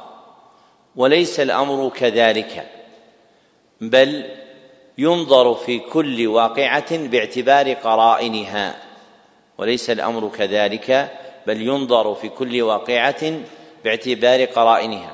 فقد تجعل اليمين على المدعي إذا كان أقوى الجهتين، فقد تجعل اليمين على المدعي إذا كان أقوى الجهتين.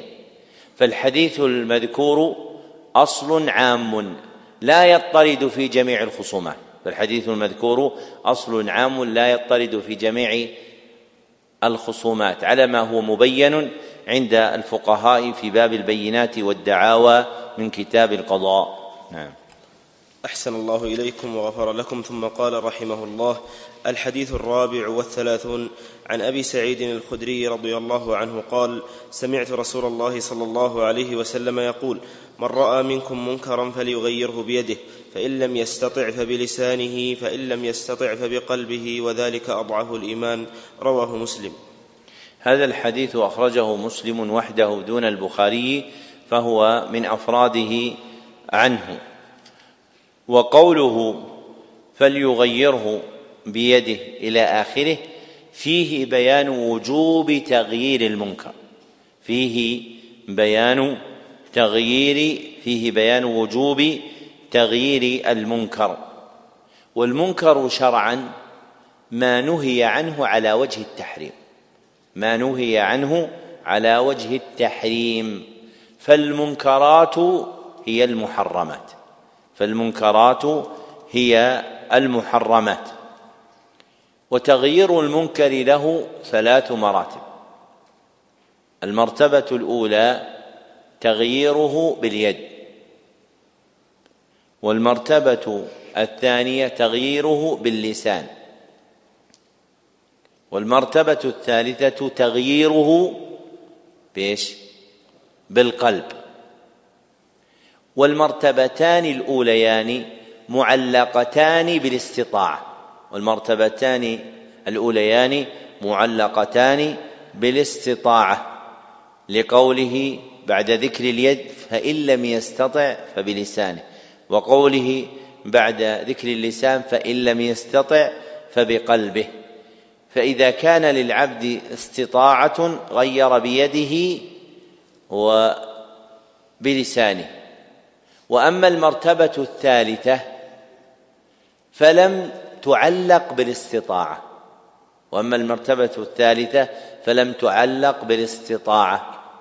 لماذا المرتبة الثالثة ما علقت بالاستطاعة؟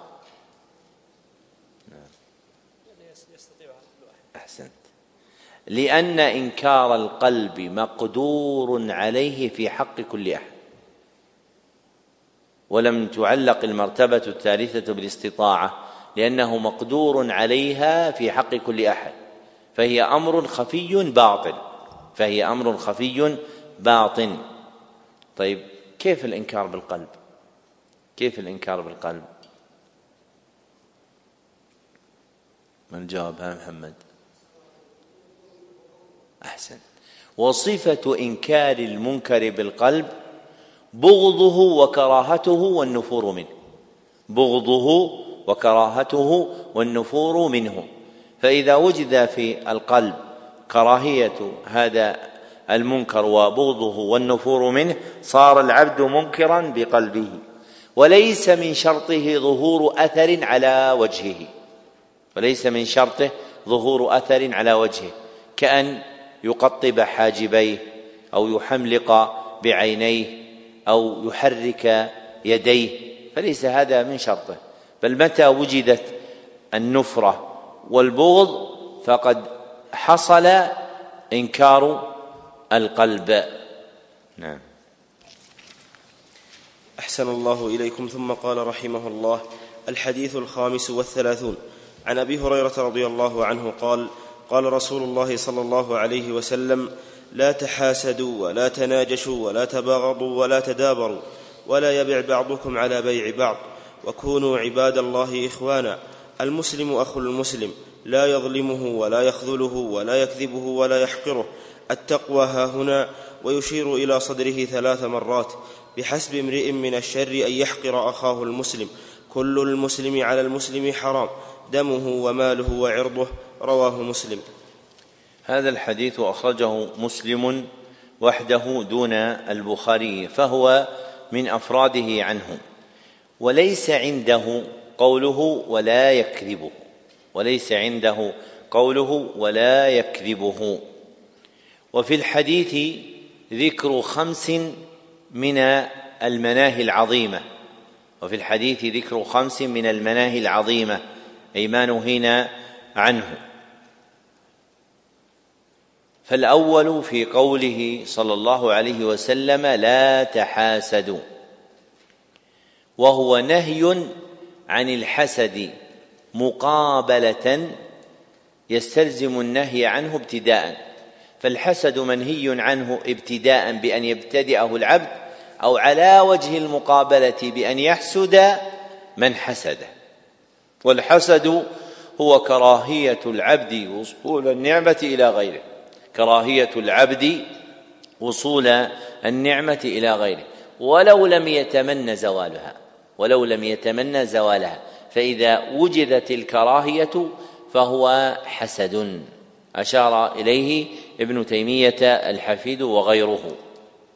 والثاني في قوله صلى الله عليه وسلم: ولا تناجشوا، وهو نهي عن النجش ابتداء، وهو نهي عن النجش مقابلة يستلزم النهي عنه ابتداء. فالعبد منهي عن النجش ابتداء وعن المقابلة به. والنجش هو الوصول إلى المقصود بمكر وحيلة، ومنه البيع المشهور المعروف ببيع النجش. فإن العبد يزيد في السلعة من غير إرادة شرائها، وإنما لينفع غيره، فينخدع به أحد فيشتري تلك السلعة بالثمن الذي ذكره. والثالث في قوله: ولا تباغضوا، وهو نهي عن البغض مقابلة يستلزم النهي عنه ابتداء. ومحله إذا فقد المسوغ الشرعي، إذا فقد المسوغ الشرعي بأن يبغض غيره لأجل مقصود دنيوي لا مقصود شرعي. وأما باعتبار المقصود الشرعي فإنه قد يبغض أحد كبغض معصية العاصي أو بغض بدعة المبتدع. والرابع في قوله ولا تدابروا، وهي نهي عن التدابر مقابلة يستلزم النهي عنه ابتداء. والتدابر هو التقاطع والتخاصم والتهاجر، هو التقاطع والتخاصم والتهاجر. ومحل النهي عنه إذا كان لأمر دنيوي. أما إذا كان لأمر ديني ترجى منفعته فقد يكون مأمورا به. ولما ذكر النبي صلى الله عليه وسلم والخامس في قوله ولا يبع بعضكم على بيع بعض. ولما ذكر النبي صلى الله عليه وسلم هذه الخمس المنهي عنها قال وكونوا عباد الله إخوانا. وهذه الجملة لها معنيان: أحدهما أن تكون متعلقة بما قبلها، أن تكون متعلقة بما قبلها، وأن أهل الإسلام إذا تخلقوا بتلك الخصال صاروا إخوة، وأن أهل الإسلام إذا تحققوا بتلك الخصال صاروا إخوة. والآخر أنها جملة مستقلة فيها الأمر بالأخوة الدينية، أنها جملة مستقلة فيها الأمر بالأخوة الدينية. وكلا المعنيين صحيح إلا أن الثاني أظهر في إرادته، وكلا المعنيين صحيح إلا أن الثاني أظهر في إرادته. فإن المسلمين إذا تحققوا بتلك الخصال الخمس المذكورة فتركوا ما نهوا عنه صاروا إخوانا عبادا لله. وكذلك هم مأمورون بتحصيل أسباب الأخوة الدينية بينهما. وقوله المسلم أخو المسلم لا يظلمه ولا يخذله ولا يكذبه ولا يحقره فيه بيان من تنعقد معه الأخوة الدينية وهو المسلم، فيه بيان من تنعقد به الأخوة الدينية وهو المسلم، وذكر جملة من حقوق تلك الأخوة، وذكر جملة من حقوق تلك الأخوة بأن لا يظلمه ولا يحقره ولا يكذبه. وقوله التقوى ها هنا يشير إلى صدره 3 مرات، أي أن أصل التقوى في القلب، أي أن أصل التقوى في القلب. والقلب محله أين؟ الصدر، والقلب محله الصدر. فإذا عمر القلب بالتقوى ظهرت آثاره على اللسان والجوارح. ومنزلة هذه الجملة من الحديث ذكر ما يندفع به عن النفس احتقار العبد غيره. ومنزلة هذه الجملة من الحديث ذكر ما يندفع به عن العبد احتقار غيره، بالإعلام بأن المعتد به هو ملاحظة الباطن للظاهر، بالإخبار بأن المعتد به هو ملاحظة الباطن للظاهر. فالعبرة بالجوهر للمظهر، فالعبرة بالجوهر للمظهر. فإذا عرف العبد أن معاملة الخلق يلاحظ فيها بواطنهم وإن كانت ظواهرهم لا يؤبه بها، صار يعامل الناس بأنه لا يحتقرهم ولا يستخف بهم، مخافة أن يكون في باطن هذا العبد ما يكون به عند الله عظيما وإن كان عند الناس غير عظيم. وكان بعض السلف يدعو فيقول: اللهم إني أعوذ بك أن أكون عند الناس عظيما وعندك حقيرا. الناس باعتبار الظاهر يعظمونه، لكن باعتبار باطنه الله به أعلم. فإذا رأى العبد أحدا من خلق الله لا يؤبه لظاهره لم ينبغي له أن يحتقره، لأنه قد يكون بينه وبين الله سبحانه وتعالى من السريرة ما يكون بها أعظم من الناظر إليه. وقوله صلى الله عليه وسلم: بحسب امرئ من الشر إلى آخره، أي يكفيه من الشر أن يحتقر المسلمين، أي يكفيه من الشر أن يحتقر المسلمين، مما يدل على قبح احتقار المسلمين، مما يدل على عظم قبح احتقار المسلمين والتحذير من ذلك. ثم ختم النبي صلى الله عليه وسلم بما يردع المجرم عن المسلم، فقال: كل المسلم على المسلم حرام دمه وماله وعرضه. فإذا عرف العبد أن دماء المسلمين وأموالهم وأعراضهم حرام حرمها الله عليه كف نفسه عنه. فمن أعظم ما يردع الإنسان عن التعدي على المسلمين علمه بأن دماءهم وأموالهم وأعراضهم حرمها الله سبحانه وتعالى. ومن انتهك حرمات الله سبحانه وتعالى عظم عقاب الله عز وجل له. نعم. أحسن الله إليكم. ثم قال رحمه الله: الحديث 36 عن أبي هريرة رضي الله عنه عن النبي صلى الله عليه وسلم قال: من نفس عن مؤمن كربة من كرب الدنيا نفس الله عنه كربة من كرب يوم القيامة. ومن يسر على معسر يسر الله عليه في الدنيا والآخرة. ومن ستر مسلما ستره الله في الدنيا والآخرة. والله في عون العبد ما كان العبد في عون أخيه. ومن سلك طريقا يلتمس فيه علما سهل الله له به طريقا إلى الجنة. وما اجتمع قوم في بيت من بيوت الله يتلون كتاب الله ويتدارسونه بينهم إلا نزلت عليهم السكينة وغشيتهم الرحمة وحفتهم الملائكة وذكرهم الله في من عنده. ومن بطأ به عمله لم يسرع به نسبه. رواه مسلم بهذا اللفظ. هذا الحديث رواه مسلم بهذا اللفظ وحده دون البخاري، فهو من أفراده عنه. وفي الحديث ذكر 5 أعمال مقرونة بأجورها، وفي الحديث ذكر 5 أعمال مقرونة بأجورها.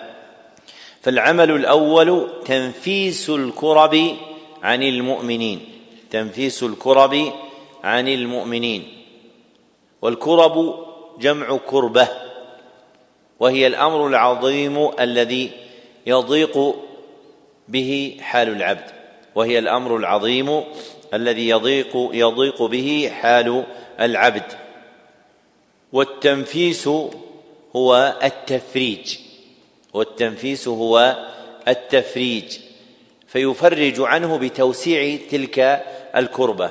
وجزاؤه أن ينفس الله عنه كربة من كرب يوم القيامة.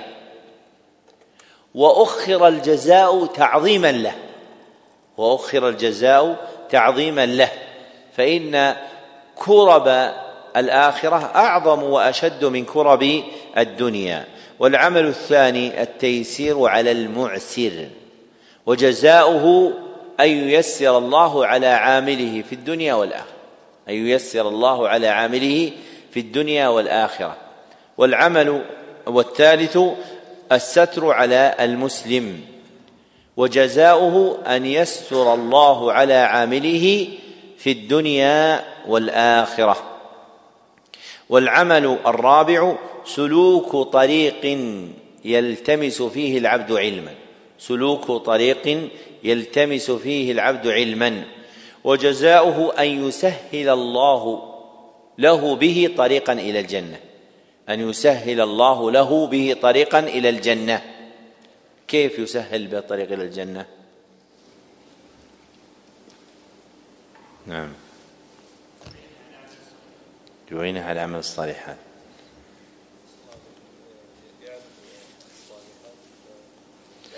بالهداية إلى عمل الصالحات في الدنيا والهداية إلى الصراط المستقيم في الآخرة. بالهداية إلى عمل الصالحات في الدنيا والهداية إلى الصراط المستقيم في الآخرة. هذا متى يكون جزاء للعلم؟ ايش قال في الحديث؟ ايش؟ إذا سلك طريقا، بعدين لما سلك كيف كان يلتمس؟ والالتماس أقل الابتغاء والطلب، أقل الابتغاء والطلب. ولذلك العرب تقول للأعمى إذا ابتغى شيئا ايش يقولون؟ التمسه. يعني أقل الابتغاء والطلب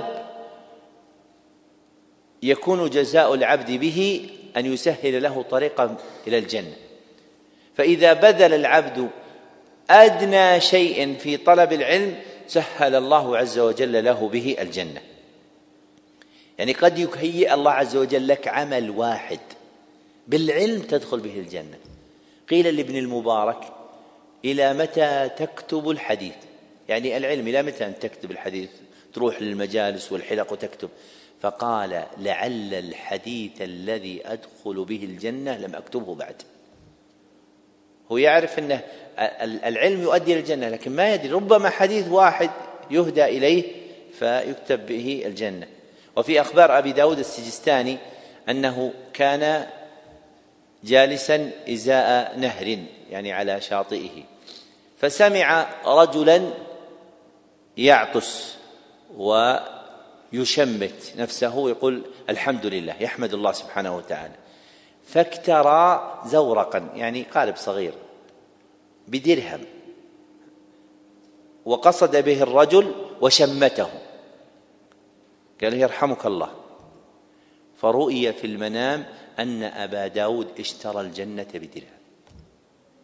يعني هذا الحديث اللي في تشميت العاطس وهو من حقوق المسلم على المسلم من مبالغته في العمل به فعل هذا فكان به الجزاء. وروي في ترجمة سيبويه أنه قيل له: ما فعل الله بك؟ قال: غفر لي. قيل: بما؟ قال: بقولي الله أعرف المعارف. لأن النحاة عندهم باب المعرفة هو النكرة، والمعرفة من أعظمها الاسم العلم، وأعظم الأسماء اسم الله سبحانه وتعالى. فالعلم لو التمسته بأدنى سبب يهديك الله سبحانه وتعالى به إلى الجنة. فكفى بالعلم شرفا أن يكون طريقا موصلا إلى الجنة. لو ما كان في العلم إلا هذا لا كان هذا كافيا. ولذلك لما كان الناس يدركون هذا كنا نرى فيما سبق العوام وكبار السن يحضرون مجالس العلم وإن كانوا لا يكتبون، ولكنهم يعلمون أن العلم له من البركة والخير والهداية ما ليس لغيره، فلا يجتمعون في حلقة فيها من البركة والخير العاجل والآجل مثل العلم. واليوم ترى من يعرف يقرأ ويكتب ويسمع فضل العلم ولكنه لا يبالي بالعلم، لا يبالي بالعلم. فتجد من عرف حقيقة العلم يعرف فضله. وقد كنا نرى ولا زلنا في بعض حلق العلم قد يحضر أحد المشايخ الكبار في حلقة أحد فيجلس فيها رجاء بركة المجلس. مرة أحد المشايخ الكبار جاء إلى مسجد وبعد الصلاة كان فيه حلقة فجلس، ما أحد انتبه له، لكن لما خرج لقيه واحد وسلم عليه، قال: أنت موجود يا شيخ؟ قال: لي والله أنا صليت وشفت فيها الحلقة دي وجلست معكم. هو أعلم من المتكلم، يعني أعلم منه بكثير، لكن يعرف أن حلقة العلم هذه فيها بركة وخير فيجلس لأجله. وهكذا إذا صفت النيات وصدق الطلب جعل المرء العلم موصلا إلى الله لا موصلا إلى الخلق. العلم يوصلك إلى الله، يدلك إلى ما يحبه الله، ويكون سببا في دخولك جنته، جعل الله وإياكم من أهلها. وليس المقصود أن يوصلك العلم إلى المناصب والرئاسات وارتفاع الذكر بين الخلق، فهذا إذا لم يقبل الله سبحانه وتعالى منك لا يجدي عليك شيئا، بل ربما كان وبالا عليك. والعمل الخامس الاجتماع في بيت من بيوت الله، وهي المساجد، لتلاوة كتاب الله وتدارسه، وجزاؤه نزول السكينة وغشيان الرحمة وحف الملائكة أي إحاطتهم، وذكر الله للعبد في من عنده، وذكر الله للعبد في من عنده. ثم ختم النبي صلى الله عليه وسلم بعد ذكر هذه الأعمال وجزائها بقوله: ومن بطأ به عمله لم يسرع به نسبه، إعلاما بمقام العمل، وأن من وقف به عمله عن المقامات العالية لم يرفعه نسبه، وأن من وقف به عمله عن المقامات العالية لم ينفعه نسبه، فالنسب لا يزكي أحدا ولا يقدمه. نعم. أحسن الله إليكم. ثم قال رحمه الله: الحديث 37 عن ابن عباس رضي الله عنهما عن رسول الله صلى الله عليه وسلم فيما يرويه عن ربه تبارك وتعالى قال: إن الله كتب الحسنات والسيئات، ثم بين ذلك، فمن هم بحسنة فلم يعملها كتبها الله عنده حسنة كاملة، وإن هم بها فعملها كتبها الله عنده 10 حسنات إلى 700 ضعف إلى أضعاف كثيرة، وإن هم بسيئة فلم يعملها كتبها الله عنده حسنة كاملة، وإن هم بها فعملها كتبها الله سيئة واحدة.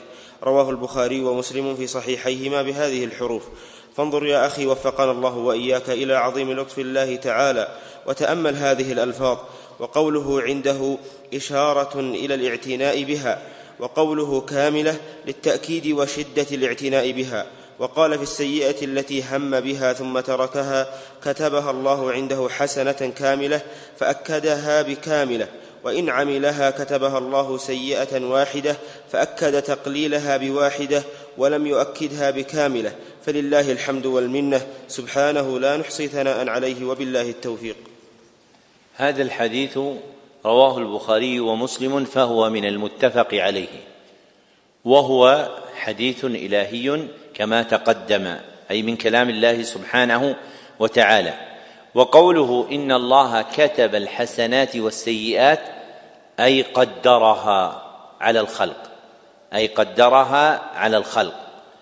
والكتابة القدرية للحسنات والسيئات نوعان، والكتابة القدرية للحسنات والسيئات نوعان: أحدهما كتابة عمل الخلق لهما، كتابة عمل الخلق لهما، فكتب على العبد أن يعمل حسنات وأن يعمل سيئات. والآخر كتابة ثوابهما وجزائهما، كتابة ثوابهما وجزائهما. والمراد في الحديث هو الثاني، والمراد في الحديث هو الثاني، لقوله ثم بين ذلك وذكر جزاء فاعل الحسنة وفاعل السيئة. والحسنة اسم لكل ما وعد عليه بالثواب الحسن، اسم لكل ما وعد عليه بالثواب الحسن، وهي كل ما أمر الشرع به، وهي كل ما أمر الشرع به، فيندرج فيها إيش؟ الفرائض والنوافل، فيندرج فيها الفرائض والنوافل. والسيئة اسم لكل ما توعد عليه بالثواب السيء، اسم لكل ما توعد عليه بالثواب السيء، وهي كل ما نهى عنه الشرع نهي تحريم، كل ما نهى عنه الشرع نهي تحريم. فالسيئات هي المحرمات، فالسيئات هي المحرمات. والعبد بين الحسنة والسيئة له أربع أحوال، والعبد بين الحسنة والسيئة له 4 أحوال. الحال الأولى أن يهم بالحسنة ولا يعمل بها، أن يهم بالحسنة ولا يعمل بها، فيكتبها الله عنده حسنة كاملة، فيكتبها الله عنده حسنة كاملة. والمراد بالهم هنا مجرد جريان ذكرها في النفس، مجرد جريان ذكرها في النفس. فمن سعة رحمة الله أنه إذا جرت في نفس العبد عمل الحسنة كتبت له حسنة كاملة ولو لم يعملها. والحال الثانية أن يهم بالحسنة ثم يعمل بها، فتكتب له 10 حسنات إلى 700 ضعف، إلى أضعاف كثيرة. والتضعيف بحسب إيش؟ حسن الإسلام، باعتبار حسن إسلام العامل، فكل عامل حسنة له 10 حسنات، أما الزيادة عليها فباعتبار حسن إسلامه. والفرق بين الحال الأولى والثانية، ما الفرق بينهما في الجزاء؟ في الجزاء أن الأول له حسنة واحدة، أن الأول إذا هم فقط له حسنة واحدة، وأما إذا عمل فإنه تحصل له المضاعفة. والحال الثالثة أن يهم بالسيئة ويعمل بها، أن يهم بالسيئة ويعمل بها، فتكتب عليه سيئة واحدة، فتكتب عليه سيئة واحدة من غير مضاعفة، من غير مضاعفة. والحال الرابعة أن يهم بالسيئة ولا يعمل بها، أن يهم بالسيئة ولا يعمل بها. وترك العمل بالسيئة يكون لأحد أمرين، وترك العمل بالسيئة يكون لأحد أمرين: أولهما أن يكون الترك لسبب دعا إليه، أن يكون الترك لسبب دعا إليه. والآخر أن يكون الترك لغير سبب دعا إليه، أن يكون الترك لغير سبب دعا إليه، بل فترت عزيمته من غير سبب. فالأول وهو ترك السيئة لسبب 3 أقسام، فالأول وهو ترك السيئة لسبب 3 أقسام. القسم الأول أن يكون السبب خشية الله، أن يكون السبب خشية الله، فتكتب له حسنة الخشية، فتكتب له حسنة الخشية. والقسم الثاني أن يكون السبب مخافة الخلق أو مراءاتهم، أن يكون السبب مخافة الخلق أو مراءاتهم، فتكتب عليه سيئة ذلك، فتكتب عليه سيئة ذلك، أي مخافة الخلق دون مخافة الله أو مراءاتهم. والقسم الثالث أن يكون السبب عدم القدرة على السيئة مع الاشتغال بتحصيل أسبابه، أن يكون السبب عدم القدرة على السيئة مع الاشتغال بأسبابها، فتكتب عليه سيئة كمن عمل، فتكتب عليه سيئة كمن عمل. يعني لو قدر أن إنسانا أراد السرقة فتسور بيتا ودخل فيه فكسر بابه، ثم جاء إلى خزنته فحاول فتحها فلم يطق فخرج وتركها، هذا سرق الآن ولا ما سرق؟ كيف سرق؟ ما سرق، ما سرق، لكن لأن السرقة أخذه المال من حرزه، هذا ما أخذ مال من حرزه، ما سرق، ولكن يكتب عليه إثم السرقة، فتكتب عليه سيئة لأنه تركها مع الاشتغال بأسبابها لعدم القدرة عليها. وأما ترك السيئة لغير سبب فهو قسمان، وأما ترك السيئة لغير سبب فهو قسمان. القسم الأول أن يكون الهم بالسيئة هم خطرات، أن يكون الهم بالسيئة هم خطرات، فلم يسكن قلبه إليها ولا اطمأن بها، فلم يسكن قلبه إليها ولا اطمأن بها، بل نفر عنها بعد أن جرت في خاطره، بل نفر عنها بعد أن جرت في خاطره، فتكتب له حسنة، فتكتب له حسنة. جزاء عدم سكون قلبه إليها، فتكتب له حسنة جزاء عدم سكون قلبه إليها. وهذا هو المذكور في الحديث. والقسم الثاني أن يكون الهم هم عزم، وهم العزم هو الهم المشتمل على الإرادة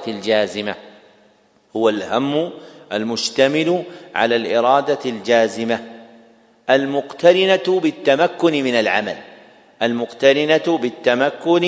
من العمل، وهذا يترتب عليه أثر همه ولو لم يعمل، فهذا يترتب عليه أثر عمله ولو لم يعمل، فتكتب عليه سيئة، وهو اختيار المصنف أبي زكريا النووي وابن تيمية الحفيد. وهذه الأحوال الأربعة هي ما تجتمع به الأدلة في كتابة الحسنة والسيئة، وهي مسألة كبيرة معترك أنظار واختلاف نظار، والأشبه هو ما ذكرناه من انتهائها إلى هذه الأحوال وفق ما تعلق بأقسامها المذكورة في الحال الرابعة، وهي من أشد ما جرى فيها الخلاف بين أهل العلم. نعم. أحسن الله إليكم. ثم قال رحمه الله: الحديث 38 عن أبي هريرة رضي الله عنه قال: قال رسول الله صلى الله عليه وسلم: إن الله تعالى قال: من عادى لي وليا فقد آذنته بالحرب، وما تقرب إلي عبدي بشيء أحب إلي مما افترضته عليه، ولا يزال عبدي يتقرب إلي بالنوافل حتى أحبه، فإذا أحببته كنت سمعه الذي يسمع به، وبصره الذي يبصر به، ويده التي يبطش بها، ورجله التي يمشي بها، ولئن سألني لأعطينه، ولئن استعاذني لأعيذنه. رواه البخاري. هذا الحديث أخرجه البخاري وحده دون مسلم، فهو من أفراده عنه، وهو كذلك حديث إلهي من كلام الله سبحانه وتعالى. وفي الحديث بيان جزاء معاداة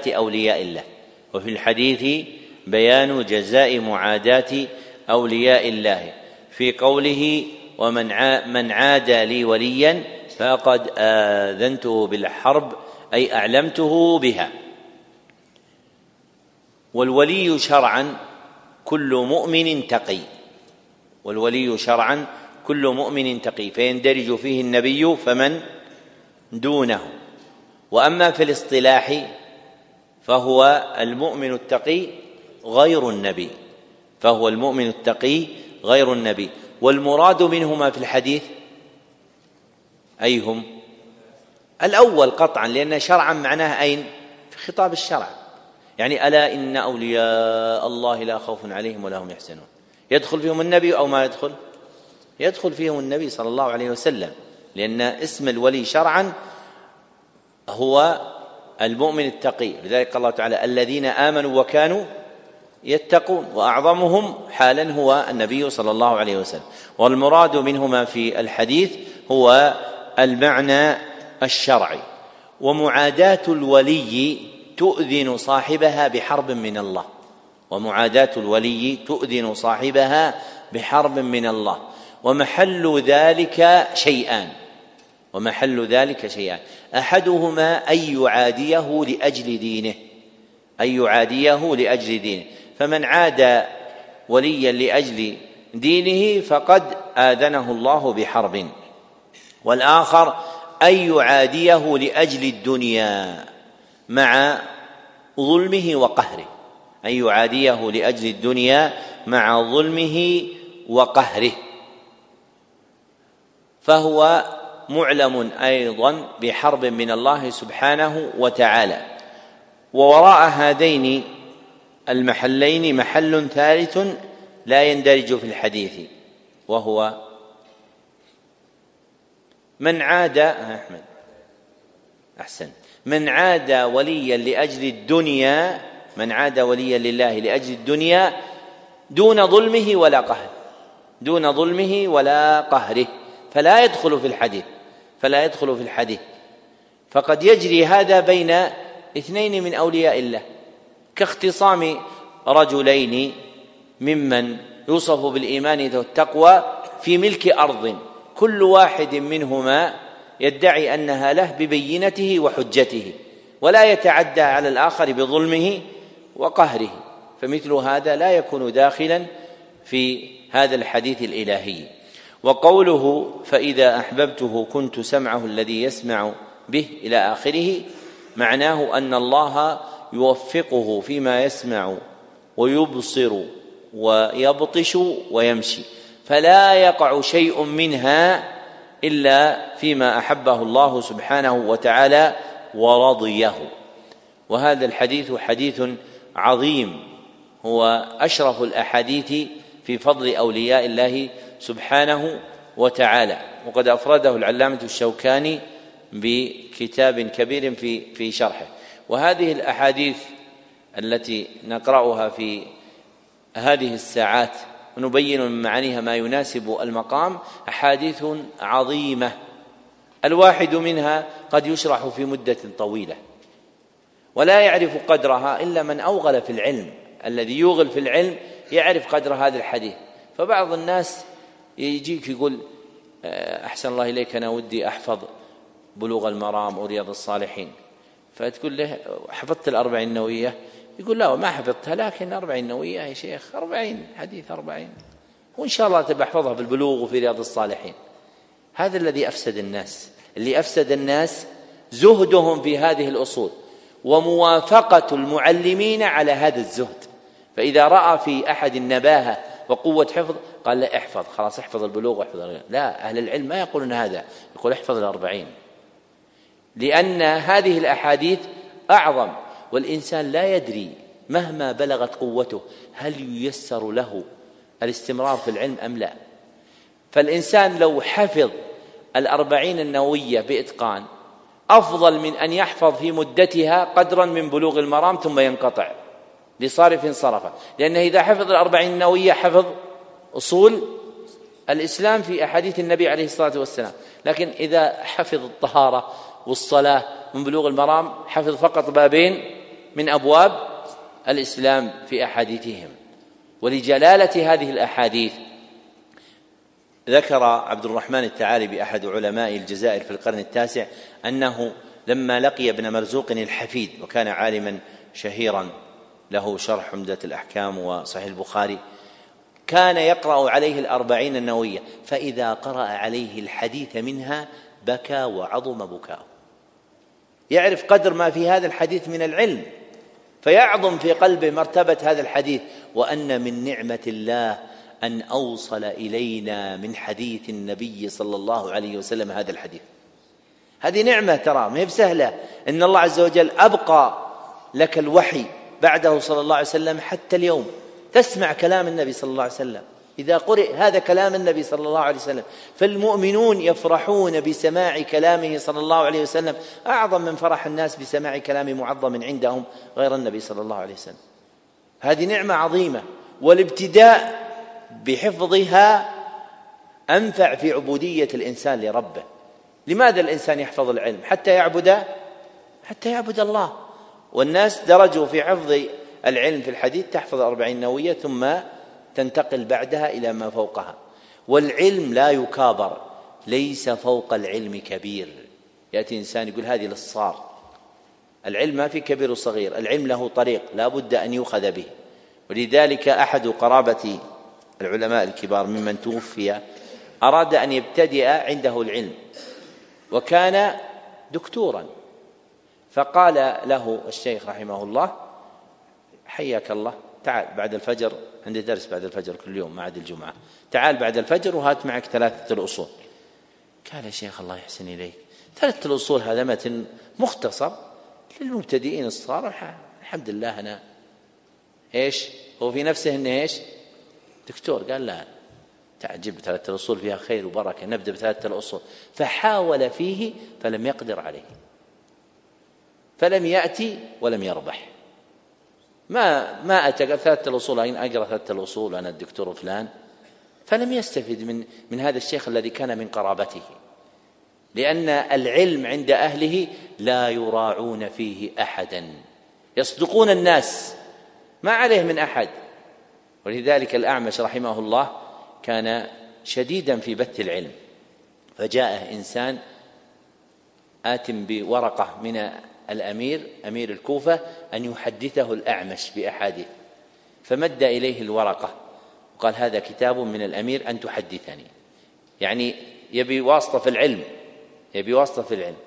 فأخذها الأعمش وأعطاها شاة عنده تأكلها، حتى يعلم الناس أن العلم له طريق يؤخذ به، لا مجاملة ولا محاباة. ومن هذا الطريق ما ذكرنا هذه الأربعين النووية، الأحاديث التي فيها وإن كان ألفاظها قليلة لكن معانيها جليلة، ومنها هذا الحديث الذي هو أشرف حديث للأولياء. نعم. أحسن الله إليكم. ثم قال رحمه الله: الحديث 39. هذا المشايخ أول يوم يعرفون قدر العلم يحملون الناس عليه، وبهذا انتفع الناس، بهذا ينتفع الإنسان، يعرف قيمة العلم. العلم ما يحاب، له طريق، ما يحاب فيه له طريق يأخذه الإنسان كما هو ويتربى فيه عند أهله، يدل عليه الإنسان بالطريقة الصحيحة، وبهذا ينتفع الناس. أحد مشايخنا وهو الشيخ بن عقيل رحمه الله جاءه إنسان وجلس في حلقته معه كتاب، ثم لما جاءه ميعاد القراءة قال له الشيخ اقرأ. قال من؟ قال أنا فلان وأنا أتيت إني شيخ أقرأ. قال الشيخ اقرأ، وش معك كتاب؟ قال معي كتاب كذا وكذا وسماه. ثم قال بسم الله الرحمن الرحيم. قال المصنف رحمه الله كتاب الطهارة. قال الشيخ ما قدامها شيء هذه كتاب الطهارة. قال وش الشيخ؟ لا أول الفقه يا شيخ كتاب الطهارة. قال لا ما في قبلها مقدمة. قال يا شيخ تقصد مقدمة؟ هذه مقدمة هذه واضحة يا شيخ، المقدمة هذه واضحة. قال لا لابد تقرأها المقدمة أول بعدين ننتقل إلى كتاب الطهارة وهكذا. قال والله يا شيخ أنا مريت وشفت الحلقة، شفت السيارات، ومعي الكتاب في أخصر المختصرات، وقلت إني أحضر من زمان ودي أقرأ عليك فأحبيت أقرأ عليك. قال أجل رح، وإذا فرغت ولقيت وقت تقرأ علي تعال إن شاء الله أقرأ. وما مكنه من القراءة. هكذا يبقى العلم، هذا الغيرة على دين الله والحفظ لدين الله، وبهذا تحيا القلوب. تجد أن العالم يرقي المتعلم شيئا فشيئا، يحمله على ما ينفعه. تسأله أحسن الله إليك يا شيخ ما حكم قول صلاة القيام أتابكم الله في الحرمين؟ قال اقرأ هذه مش دخلك فيها، لأنه ناصح له، أنت لست مسؤول عن هذا، هناك من هو مسؤول عن ذلك. فكان العلماء ينشئون الطلبة هكذا ويلاحظون الطلبة في تعليمهم. وأذكر أن شيخنا سليمان سكيت رحمه الله كان من علماء حائل، لما قرأت عليه شيئا أحد الكتب وفيه شيء يتعلق بالمسجد النبوي وذكر ما فيه، ثم قال لكن الحمد لله العلماء موجودين وهم أعرف بهذا، يعني هذه المخالفة وإن وجدت من الأعلم بها؟ العلماء. فأنت مهم مسؤوليتك، ترى أنت إذا طالب العلم اللي تدرس لا تدخل في هذه الأمور. فكان الناس يترقون في العلم وتزكو أرواحهم فينفعون وينتفعون. والآن يدخل الطالب فيما ليس منه ويعلم بغير الطريقة فيجني على نفسه وعلى الإسلام. تجده يجني على نفسه يريدها الهلكات، ويجني على الإسلام بما يهرف به من المقالات. لكن الذي يعرف دين الله يعظمه، ومن جملتها تعظيم أخذ العلم في كتبه وفي طريقته. يدرس ما يقول يعني لماذا هذه الكتب الصغار ليش تدرسها يا أخي؟ أنت مفروض الله عطاك علم، مفروض تدرس صحيح البخاري، تفسير ابن كثير. لا، العلم ما في كبير، العلم ينبغي أن يخضع له الإنسان وأن يحرص على أصوله النافعة ويلازمها. فكان العلماء قبل يلازم، تجد عالم كبير ويدرس 3 الأصول. يجي بعض الناس يقول أخي الله ما أدري كيف هذا يدرس 3 أصول، هو ما يمل منها؟ هذا جهل. كيف تمل مما سيسألك الله عنه في قبرك؟ يسألك الملكين من ربك وما دينك وما هذا الرجل الذي بعث فيه. هذه اللي في كتاب إيش؟ 3 الأصول. هذه قدامك خلها معك، لعلها أن تبقى إذا كنت في قبرك.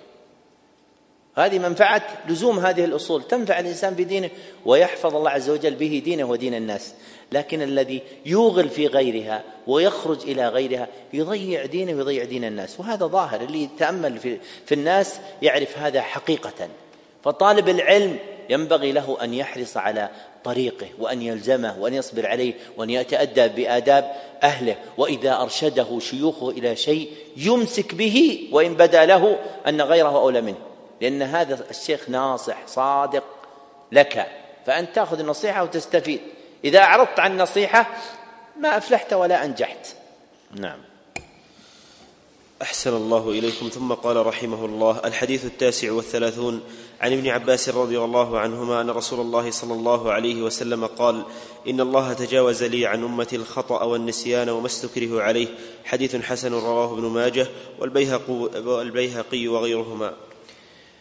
هذا الحديث أخرجه ابن ماجه بلفظ إن الله وضع عن أمتي، إن الله وضع عن أمتي، وأخرجه البيهقي في السنن الكبرى بلفظ قريب منه، وإسناده ضعيف.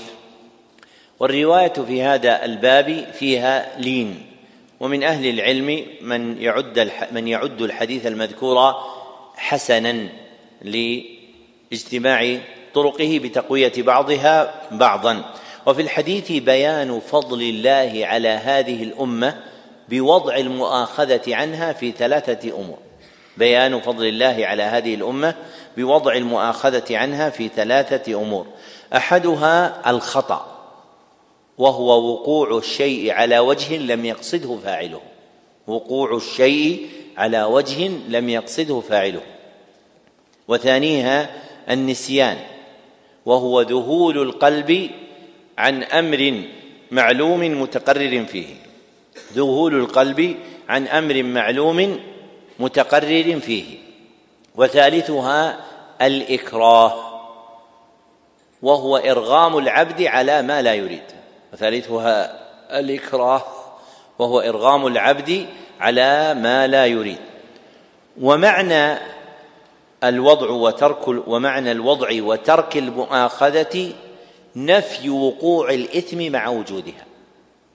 ومعنى الوضع وترك المؤاخذة نفي وقوع الإثم مع وجودها، فلا إثم على ناس ولا مخطئ ولا مكره. نعم.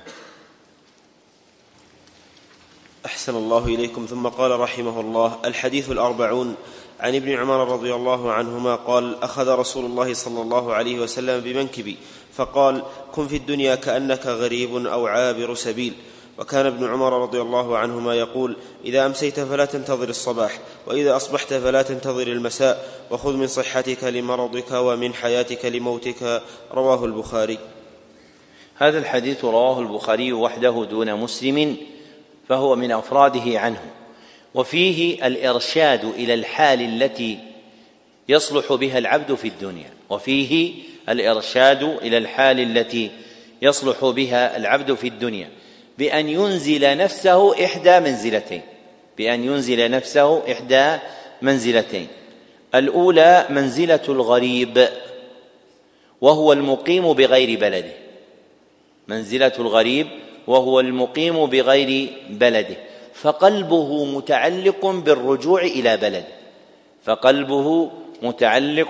بالرجوع إلى بلده، فيكون اشتغاله حينئذ بالبقاء في هذا البلد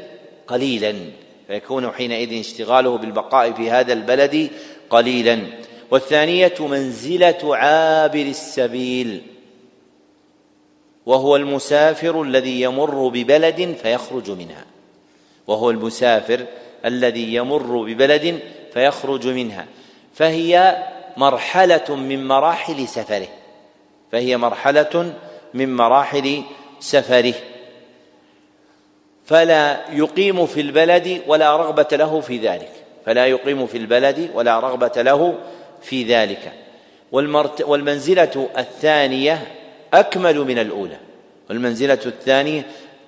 من الأولى، بأن يجعل العبد نفسه في الدنيا كحال المسافر الذي هو في سفر يريد أن يصل منه إلى مطلوبه، فإن عجز عن هذه المرتبة فليجعل نفسه بمنزلة الغريب الذي يقيم في بلد ليست ببلده، فإذا عمر القلب بهذا أو ذاك صلحت حال العبد.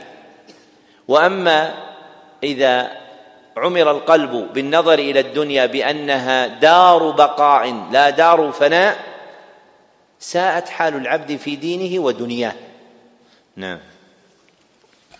أحسن الله إليكم. ثم قال رحمه الله: الحديث 41 عن أبي محمد عبد الله بن عمرو بن العاص رضي الله عنهما قال: قال رسول الله صلى الله عليه وسلم: لا يؤمن أحدكم حتى يكون هواه تبعا لما جئت به.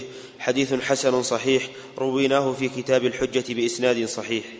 هذا الحديث عزاه المصنف إلى كتاب الحجة على تارك المحجة لأبي الفتح المقدسي، ورواه من هو أشهر منه، فرواه ابن أبي عاصم في كتاب السنة، وأبو نعيم الأصبهاني في كتاب حلية الأولياء، وإسناده ضعيف مع صحة معناه. والهوى هو الميل، والهوى هو الميل، وربما أطلق على ميل القلب إلى خلاف الهدى، وربما أطلق على ميل القلب إلى خلاف الهدى، لكن المراد منه في الحديث مجرد الميل، وأن العبد لا يؤمن حتى يكون ميل قلبه تبعا لما جاء به النبي صلى الله عليه وسلم، وأن العبد لا يؤمن حتى يكون ميل قلبه تبعا لما جاء به النبي صلى الله عليه وسلم. ونفي الإيمان في الحديث له معنيان، ونفي الإيمان في الحديث له معنيان: أحدهما نفي أصل الإيمان، نفي أصل الإيمان، وذلك إذا كان المراد بقوله لما جئت به ما لا يكون العبد مسلما إلا به، وذلك إذا كان المراد بقوله لما جئت به ما لا يكون العبد مسلما إلا به. والآخر نفي كمال الإيمان، نفي كمال الإيمان، وذلك إذا كان المراد بقوله لما جئت به ما يكون العبد مسلما ولو لم يأت به، ما يكون العبد مسلما ولو لم يؤمن به. فتارة إذا كان ميل القلب إلى خلاف ما جاء به النبي صلى الله عليه وسلم ينفى أصل الإيمان فلا يكون العبد مسلما، ينفى كمال الإيمان فلا يكون العبد مسلما، فلا يكون العبد مسلما، كأن يكره العبد شيئا من الدين كراهية كونه شرعا لأجل هذا، وكيف يأتي به النبي صلى الله عليه وسلم. وتارة يكون النفي نفي كمال، بأن يكره العبد شيئا مما جاء به النبي صلى الله عليه وسلم لا كراهية شرع، وإنما كراهية طبع، وإنما كراهية طبع. فمثلا أحيانا في الشتاء البارد إذا أذن الفجر قد يكون ميل القلب إلى عدم الاستيقاظ لأجل برودة الجو، فهو لا يكون ميله هذا، لكن الحامل عليه ليس كراهية الشرع، وإنما الكراهية طبيعية من شدة البرد. نعم. أحسن الله إليكم. ثم قال رحمه الله: الحديث 42 عن أنس رضي الله عنه قال: سمعت رسول الله صلى الله عليه وسلم يقول: قال الله تعالى: يا ابن آدم إنك ما دعوتني ورجوتني غفرت لك على ما كان منك ولا أبالي. يا ابن آدم لو بلغت ذنوبك عنان السماء ثم استغفرتني غفرت لك. يا ابن آدم إنك لو أتيتني بقراب الأرض خطايا ثم لقيتني لا تشرك بي شيئا لأتيتك بقرابها مغفرة. رواه الترمذي وقال: حديث حسن صحيح. هذا الحديث أخرجه الترمذي في الجامع وإسناده حسن، وهو مشتمل على ذكر 3 أسباب عظيمة من أسباب المغفرة. أولها الدعاء المقترن بالرجاء، الدعاء المقترن بالرجاء، وقرن الدعاء بالرجاء لإفادة أن الداعي حاضر القلب، وقرن الدعاء بالرجاء لإفادة أن الداعي حاضر القلب، فهو يدعو بقلب حاضر غير ساه لاهٍ.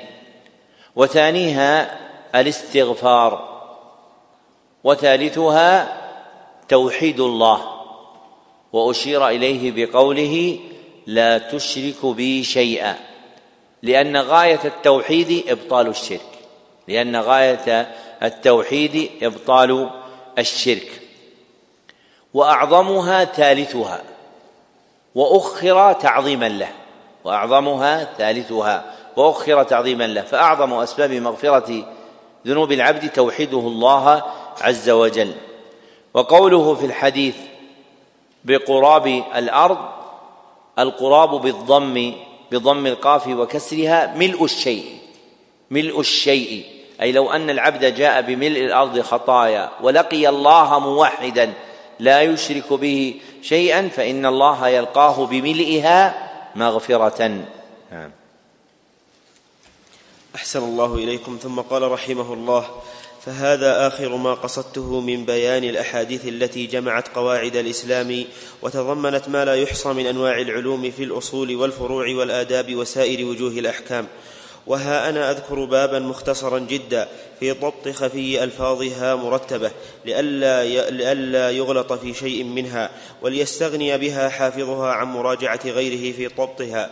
ثم أشرع في شرحها إن شاء الله تعالى في كتاب مستقل، وأرجو من فضل الله تعالى أن يوفقني فيه لبيان مهمات من اللطائف وجمل من الفوائد والمعارف لا يستغني مسلم عن معرفة مثلها، ويظهر لمطالعها جزالة هذه الأحاديث وعظم فضلها وما اشتملت عليه من النفائس التي ذكرتها والمهمات التي وصفتها، ويعلم بها الحكمة في اختيار هذه الأحاديث 40، وأنها حقيقة بذلك عند الناظرين، وإنما أفردتها عن هذا الجزء ليسهل حفظ الجزء بانفراده، ثم من أراد ضم الشرح إليه فليفعل، ولله عليه المنة بذلك إذ يقف على نفائس اللطائف المستنبطة من كلام من قال الله في حقه وما ينطق عن الهوى إن هو إلا وحي يوحى، ولله الحمد أولا وآخرا وباطنا وظاهرا. لما فرغ المصنف من سرد تلك الأحاديث الجامعة قواعد الإسلام أتبعها بباب في ضبط خفي ألفاظها، والباعث له على ذلك أمران، أحدهما منع الغلط في قراءتها كما قال لئلا يغلط في شيء منها، والآخر إغناء حافظ تلك الضبوط عن غيره في تحقيق ألفاظها لقوله وليستغني بها حافظها عن مراجعة غيره في ضبطها. ثم وعد المصنف أن يشرح تلك الأحاديث في تصنيف مستقل، وتوفي رحمه الله قبل أن يكتب له ذلك، ويسر الله بعد ذلك أن شرحها تلميذه ابن العطار، ثم تتابع الناس بعد ذلك. فكتاب الأربعين النووية هو أكثر كتاب حديثي مختصر دون عليه أهل العلم شروحا مختلفة، من أشهرها جامع العلوم والحكم، وهو كتاب عظيم نافع لابن رجب رحمه الله. نعم. أحسن الله إليكم. ثم قال رحمه الله: باب الإشارات إلى ضبط الألفاظ المشكلات. هذا الباب وإن ترجمته بالمشكلات فقد أنبه فيه على ألفاظ من الواضحات. في الخطبة نضر الله امرأ، روي بتشديد الضاد وتخفيفها، والتشديد أكثر، ومعناه حسنه وجمله. الحديث الأول: أمير المؤمنين عمر بن الخطاب رضي الله عنه هو أول من سمي أمير المؤمنين. قوله صلى الله عليه وسلم إنما الأعمال بالنيات، المراد لا تحسب الأعمال الشرعية إلا بالنية. قوله صلى الله عليه وسلم فهجرته إلى الله ورسوله معناه مقبولة. الحديث الثاني لا يرى عليه أثر السفر هو بضم الياء من يرى. قوله تؤمن بالقدر خيره وشره معناه تعتقد أن الله قدر الخير والشر قبل خلق الخلق، وأن جميع الكائنات بقضاء الله تعالى وقدره وهو مريد لها. قوله فأخبرني عن أماراتها هو بفتح الهمزة أي علاماتها، ويقال أمار بلا هاء لغتان لكن الرواية بالهاء. قوله تلد الأمة ربتها أي سيدتها، ومعناه أن تكثر الصراري حتى تلد الأمة السرية بنتا لسيدها، وبنت السيد في معنى السيد. وقيل يكثر بيع السراري حتى تشتري المرأة أمها وتستعبدها جاهلة بأنها أمها. قوله السراري ما معنى؟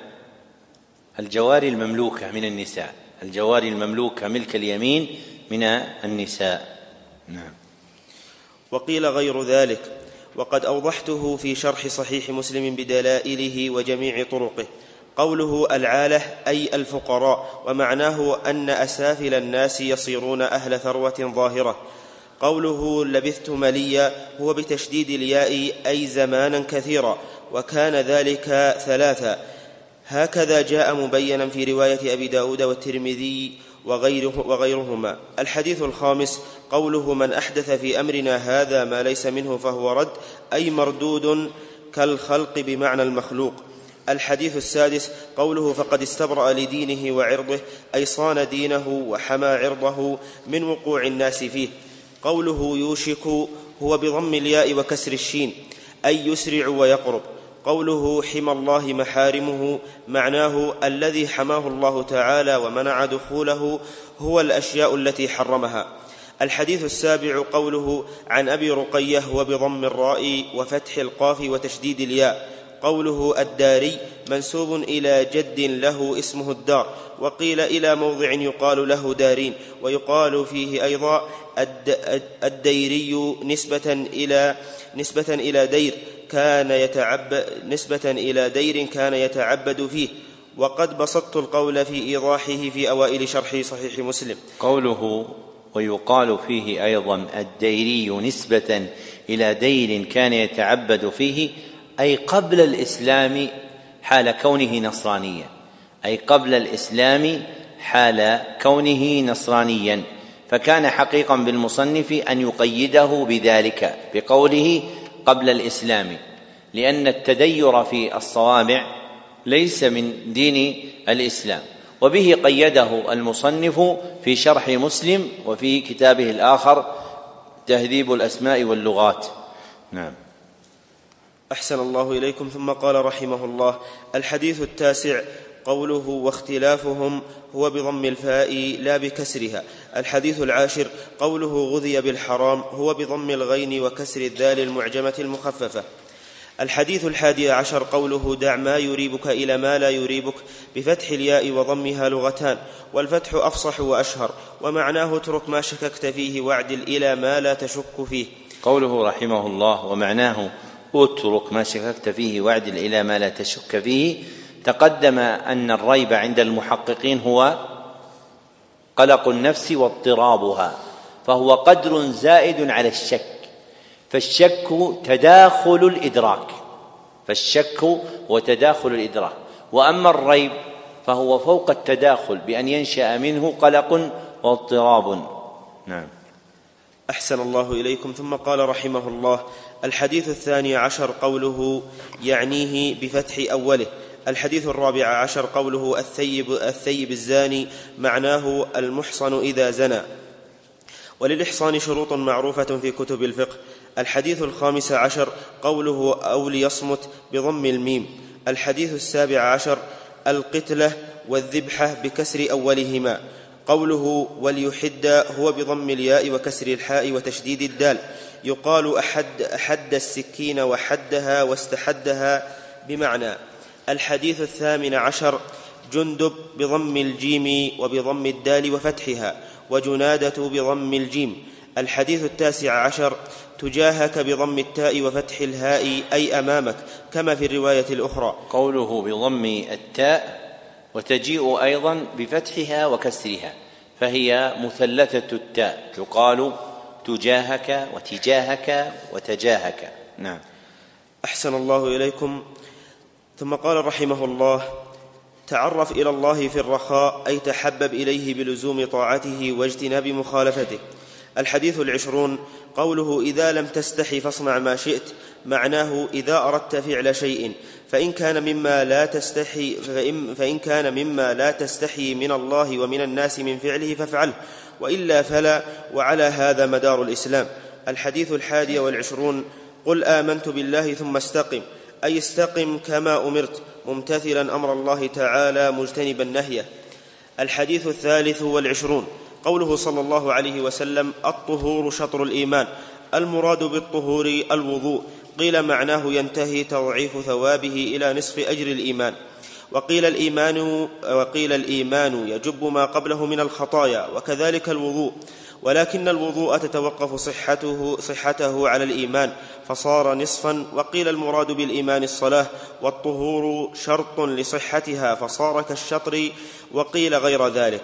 قوله صلى الله عليه وسلم: والحمد لله تملأ الميزان، أي ثوابها، وسبحان الله والحمد لله تملأان، أي لو قدر ثوابهما جسما لملأ ما بين السماء والأرض، وسببه ما اشتملتا عليه من التنزيه والتفويض إلى الله تعالى.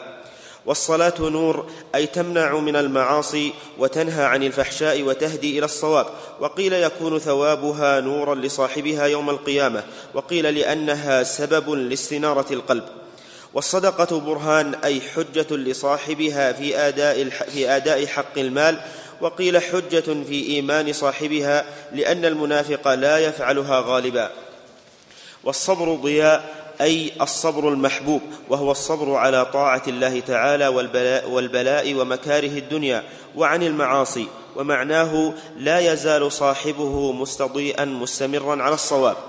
كل الناس يغدو فبائع نفسه، معناه كل إنسان يسعى بنفسه، فمنهم من يبيعها لله تعالى بطاعته فيعتقها من العذاب، ومنهم من يبيعها للشيطان والهوى باتباعهما فيوبقها أي يهلكها. وقد بسطت شرح هذا الحديث في أول شرح صحيح مسلم، فمن أراد زيادة فليراجعه، وبالله التوفيق. الحديث 24 قوله تعالى: حرمت الظلم على نفسي، أي تقدست عنه، فالظلم مستحيل في حق الله تعالى، لأنه مجاوزة الحد أو التصرف في غير ملك، وهما جميعا محال في حق الله تعالى. هذا الذي ذكره المصنف في حقيقة الظلم أنه مجاوزة الحد أو التصرف في غير ملك لا يسلم له، والمختار كما تقدم أن الظلم هو وضع الشيء في غير موضعه. ذكره من؟ محمد ابن تيمية رحمه الله. ارفع الكتاب عن الأرض، ارفع الكتاب. نعم. أحسن الله إليكم. قوله تعالى: فلا تظالموا، هو بفتح التاء، أي لا تتظالموا. قوله تعالى: إلا كما ينقص المخيط، هو بكسر الميم وإسكان الخاء المعجمة وفتح الياء، أي الإبرة، ومعناه لا ينقص شيئا. الحديث 25 الدثور بضم الدال والثاء المثلثة، الأموال واحدها دثر، كفلس وفلوس. قوله وفي بضع أحدكم، هو بضم الباء وإسكان الضاد المعجمة، وهو كناية عن الجماع إذا نوى به العبادة، وهو قضاء حق الزوجة، وطلب ولد صالح، وإعفاف النفس، وكفها عن المحارم. قوله رحمه الله وكناية عن الجماع، ويقع أيضا كناية عن الفرج، ذكره المصنف نفسه في شرح صحيح مسلم. نعم. أحسن الله إليكم. ثم قال رحمه الله: الحديث 26. السلامة بضم السين وتخفيف اللام وفتح الميم، وجمعه سلاميات. أحسن الله إليكم. وجمعه سلاميات بفتح الميم، وهي المفاصل والأعضاء، وهي 360 مفصلا. ثبت ذلك في صحيح مسلم عن رسول الله صلى الله عليه وسلم. الحديث 27. النواس بفتح النون وتشديد الواو، وسمعان بكسر السين المهملة وفتحها. قوله حاك بالحاء المهملة والكاف أي تردد. وابصة بكسر الباء الموحدة. الحديث الثامن. ما معنى الموحدة؟ يعني الواحدة، نقطة واحدة. التاء يقال بالمثنى الفوقانية، والياء يقال بالمثنى التحتانية. نعم. أحسن الله إليكم. ثم قال رحمه الله: الحديث 28. الإعرباض بكسر العين الموحدة سارية. بكسر العين وبالموحدة سارية بالسين المهملة والياء المثناة من تحت. ما معنى المهملة؟ سين المهملة بدون نقط، وإذا كان عليها نقط يقال المعجمة. فالسين مهملة والشين معجمة، والصاد مهملة والضاد معجمة. نعم. أحسن الله إليكم. ثم قال رحمه الله: قوله ذرفت بفتح الذال المعجمة والراء أي سالت. وقوله بالنواجذ هو بالذال المعجمة وهي الأنياب، وقيل الأضراس.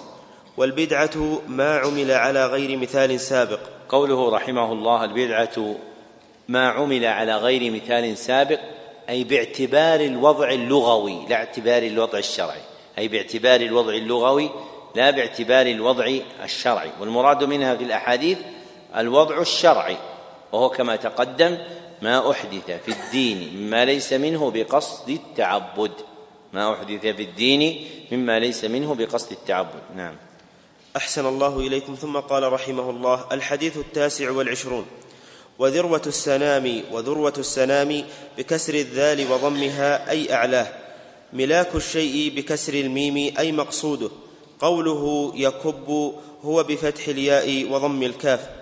الحديث 30.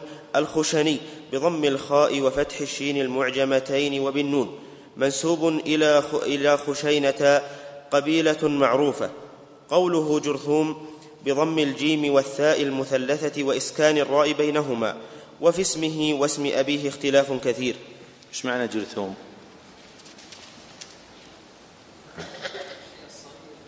الشيء الصغير. أحسنت. أصل الشيء جرثوم، أصل الشيء. فكلمة جرثوم ليست مستقبحة، تسمية علل الأمراض مبادئها جراثيم، يعني أسبابها الأصلية التي تنشأ منها. ولذلك في كتاب في اللغة اسمه الجراثيم، كتاب الجراثيم، يعني أصول الكلمات. مو الواحد يدور فيها الجراثيم يروح. أحيانا بعض تشوف اسماء كتب فيرى الإنسان يظنها على شيء وهي على شيء آخر. يعني الجراثيم هذا هو في أصول كلمات في اللغة، والناس بعضهم قد يظن أن هذا في تعداد أنواع الأسباب المؤدية إلى الأمراض.